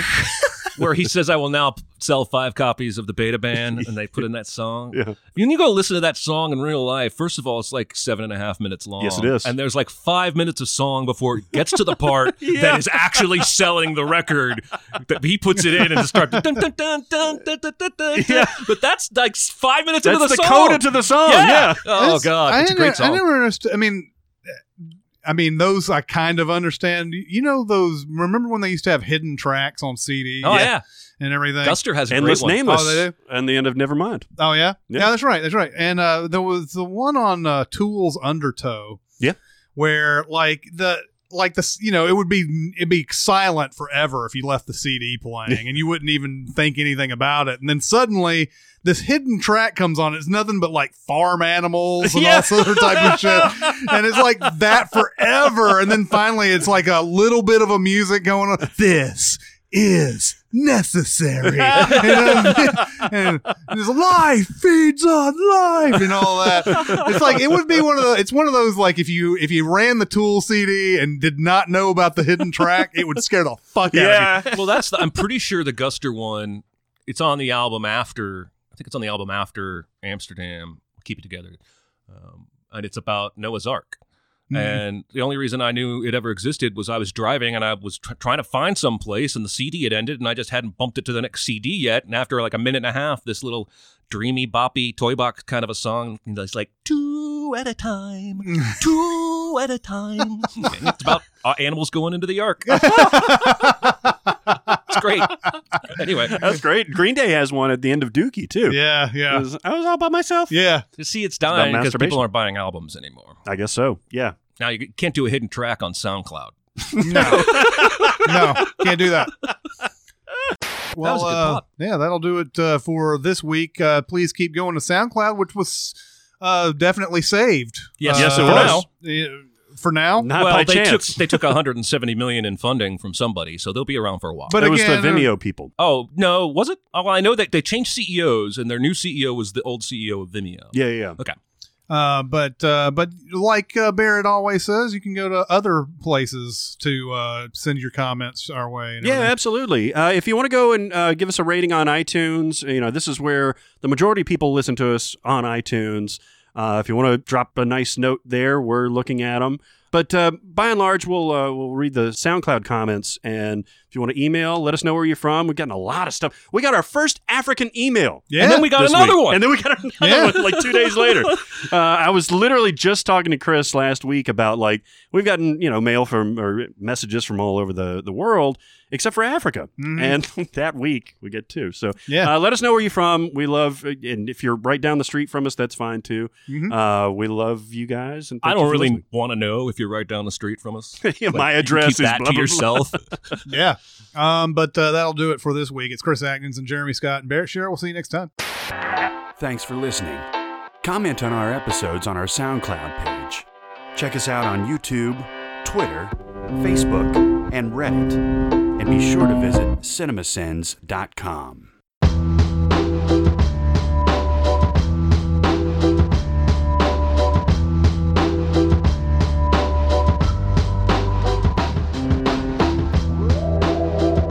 I can make this shot. Well, then quit fucking around and do it already. Yeah, there's some intriguing shit coming up. Yeah. Yeah. There are a couple of movies I definitely want to see. Mm-hmm. There's a lot that I don't. And there's a lot that I don't. It's about how it is every holiday season. So the Nashville subreddit has been going nuts over this new pizza place called Slim and Huskies. Slim and Huskies. Have you heard of this? No. So it's a couple of whatever the university is in North Nashville. There's TSU. They're TSU grads, and one is really husky and played football, and the other one is not. They're friends, and they opened this restaurant in North Nashville, wherever that is, and it's all like community focused. Like they hire all local people, and I think they hired a convict or something. Like they're just trying to give back, but they all apparently make badass pizza. No kidding. Slim and Huskies. That might be. Is it a current convict or an ex-convict? I'm pretty sure it's an ex-convict. I don't even know if that's part of it. A pizza place where you make your own pie. Yeah. Although there's some people who you really roll love out the dough and you stick it in the oven. There's some people who really love that Papa Murphy's, though, man. They go home, they cook it. It tastes really good. It is, but it's more work. No. And it's almost the same price too. Yeah, There's that fondue place that's been on 2nd Avenue for forever. Melting Pot. Yeah. My old boss, man, for some reason, it really ground his gears that restaurant existed, and he would always say, "Why do I want to pay $50 to cook my own food?" Yeah. Did you ever fondue when you were growing up? No. Well, Mom did fondue, but fondue for us was some kind of a cheese soup and pieces of bread. But then it wasn't like an actual pot. It was, but it wasn't like fondue is not always just cheese. Like right. My wife and I did one on our honeymoon. There's some kind of at the bed and breakfast we were at. They had a special fondue dinner in the shack or whatever. And so one of the things they brought out was like some kind of beef broth something. Oh, and we had pieces of meat that we could stick in there, and it would cook the meat. And then they went all through, even dessert. They had a dessert fondue. Oh, yeah. But again, it was a lot more work. Also, I don't really know when that piece of meat is cooked. Oh, you don't have like instructions? Don't they have like keep it in here for 30 seconds or whatever? I'm sure there was something like that. But also, you don't want to be like timing your watch. And right. You don't want to be like, this is fun. My next bite is coming up in a minute and a half. I want a man who's got the guts not to fight back. That's a great impression. That's another Harrison Ford victory lap. Yeah.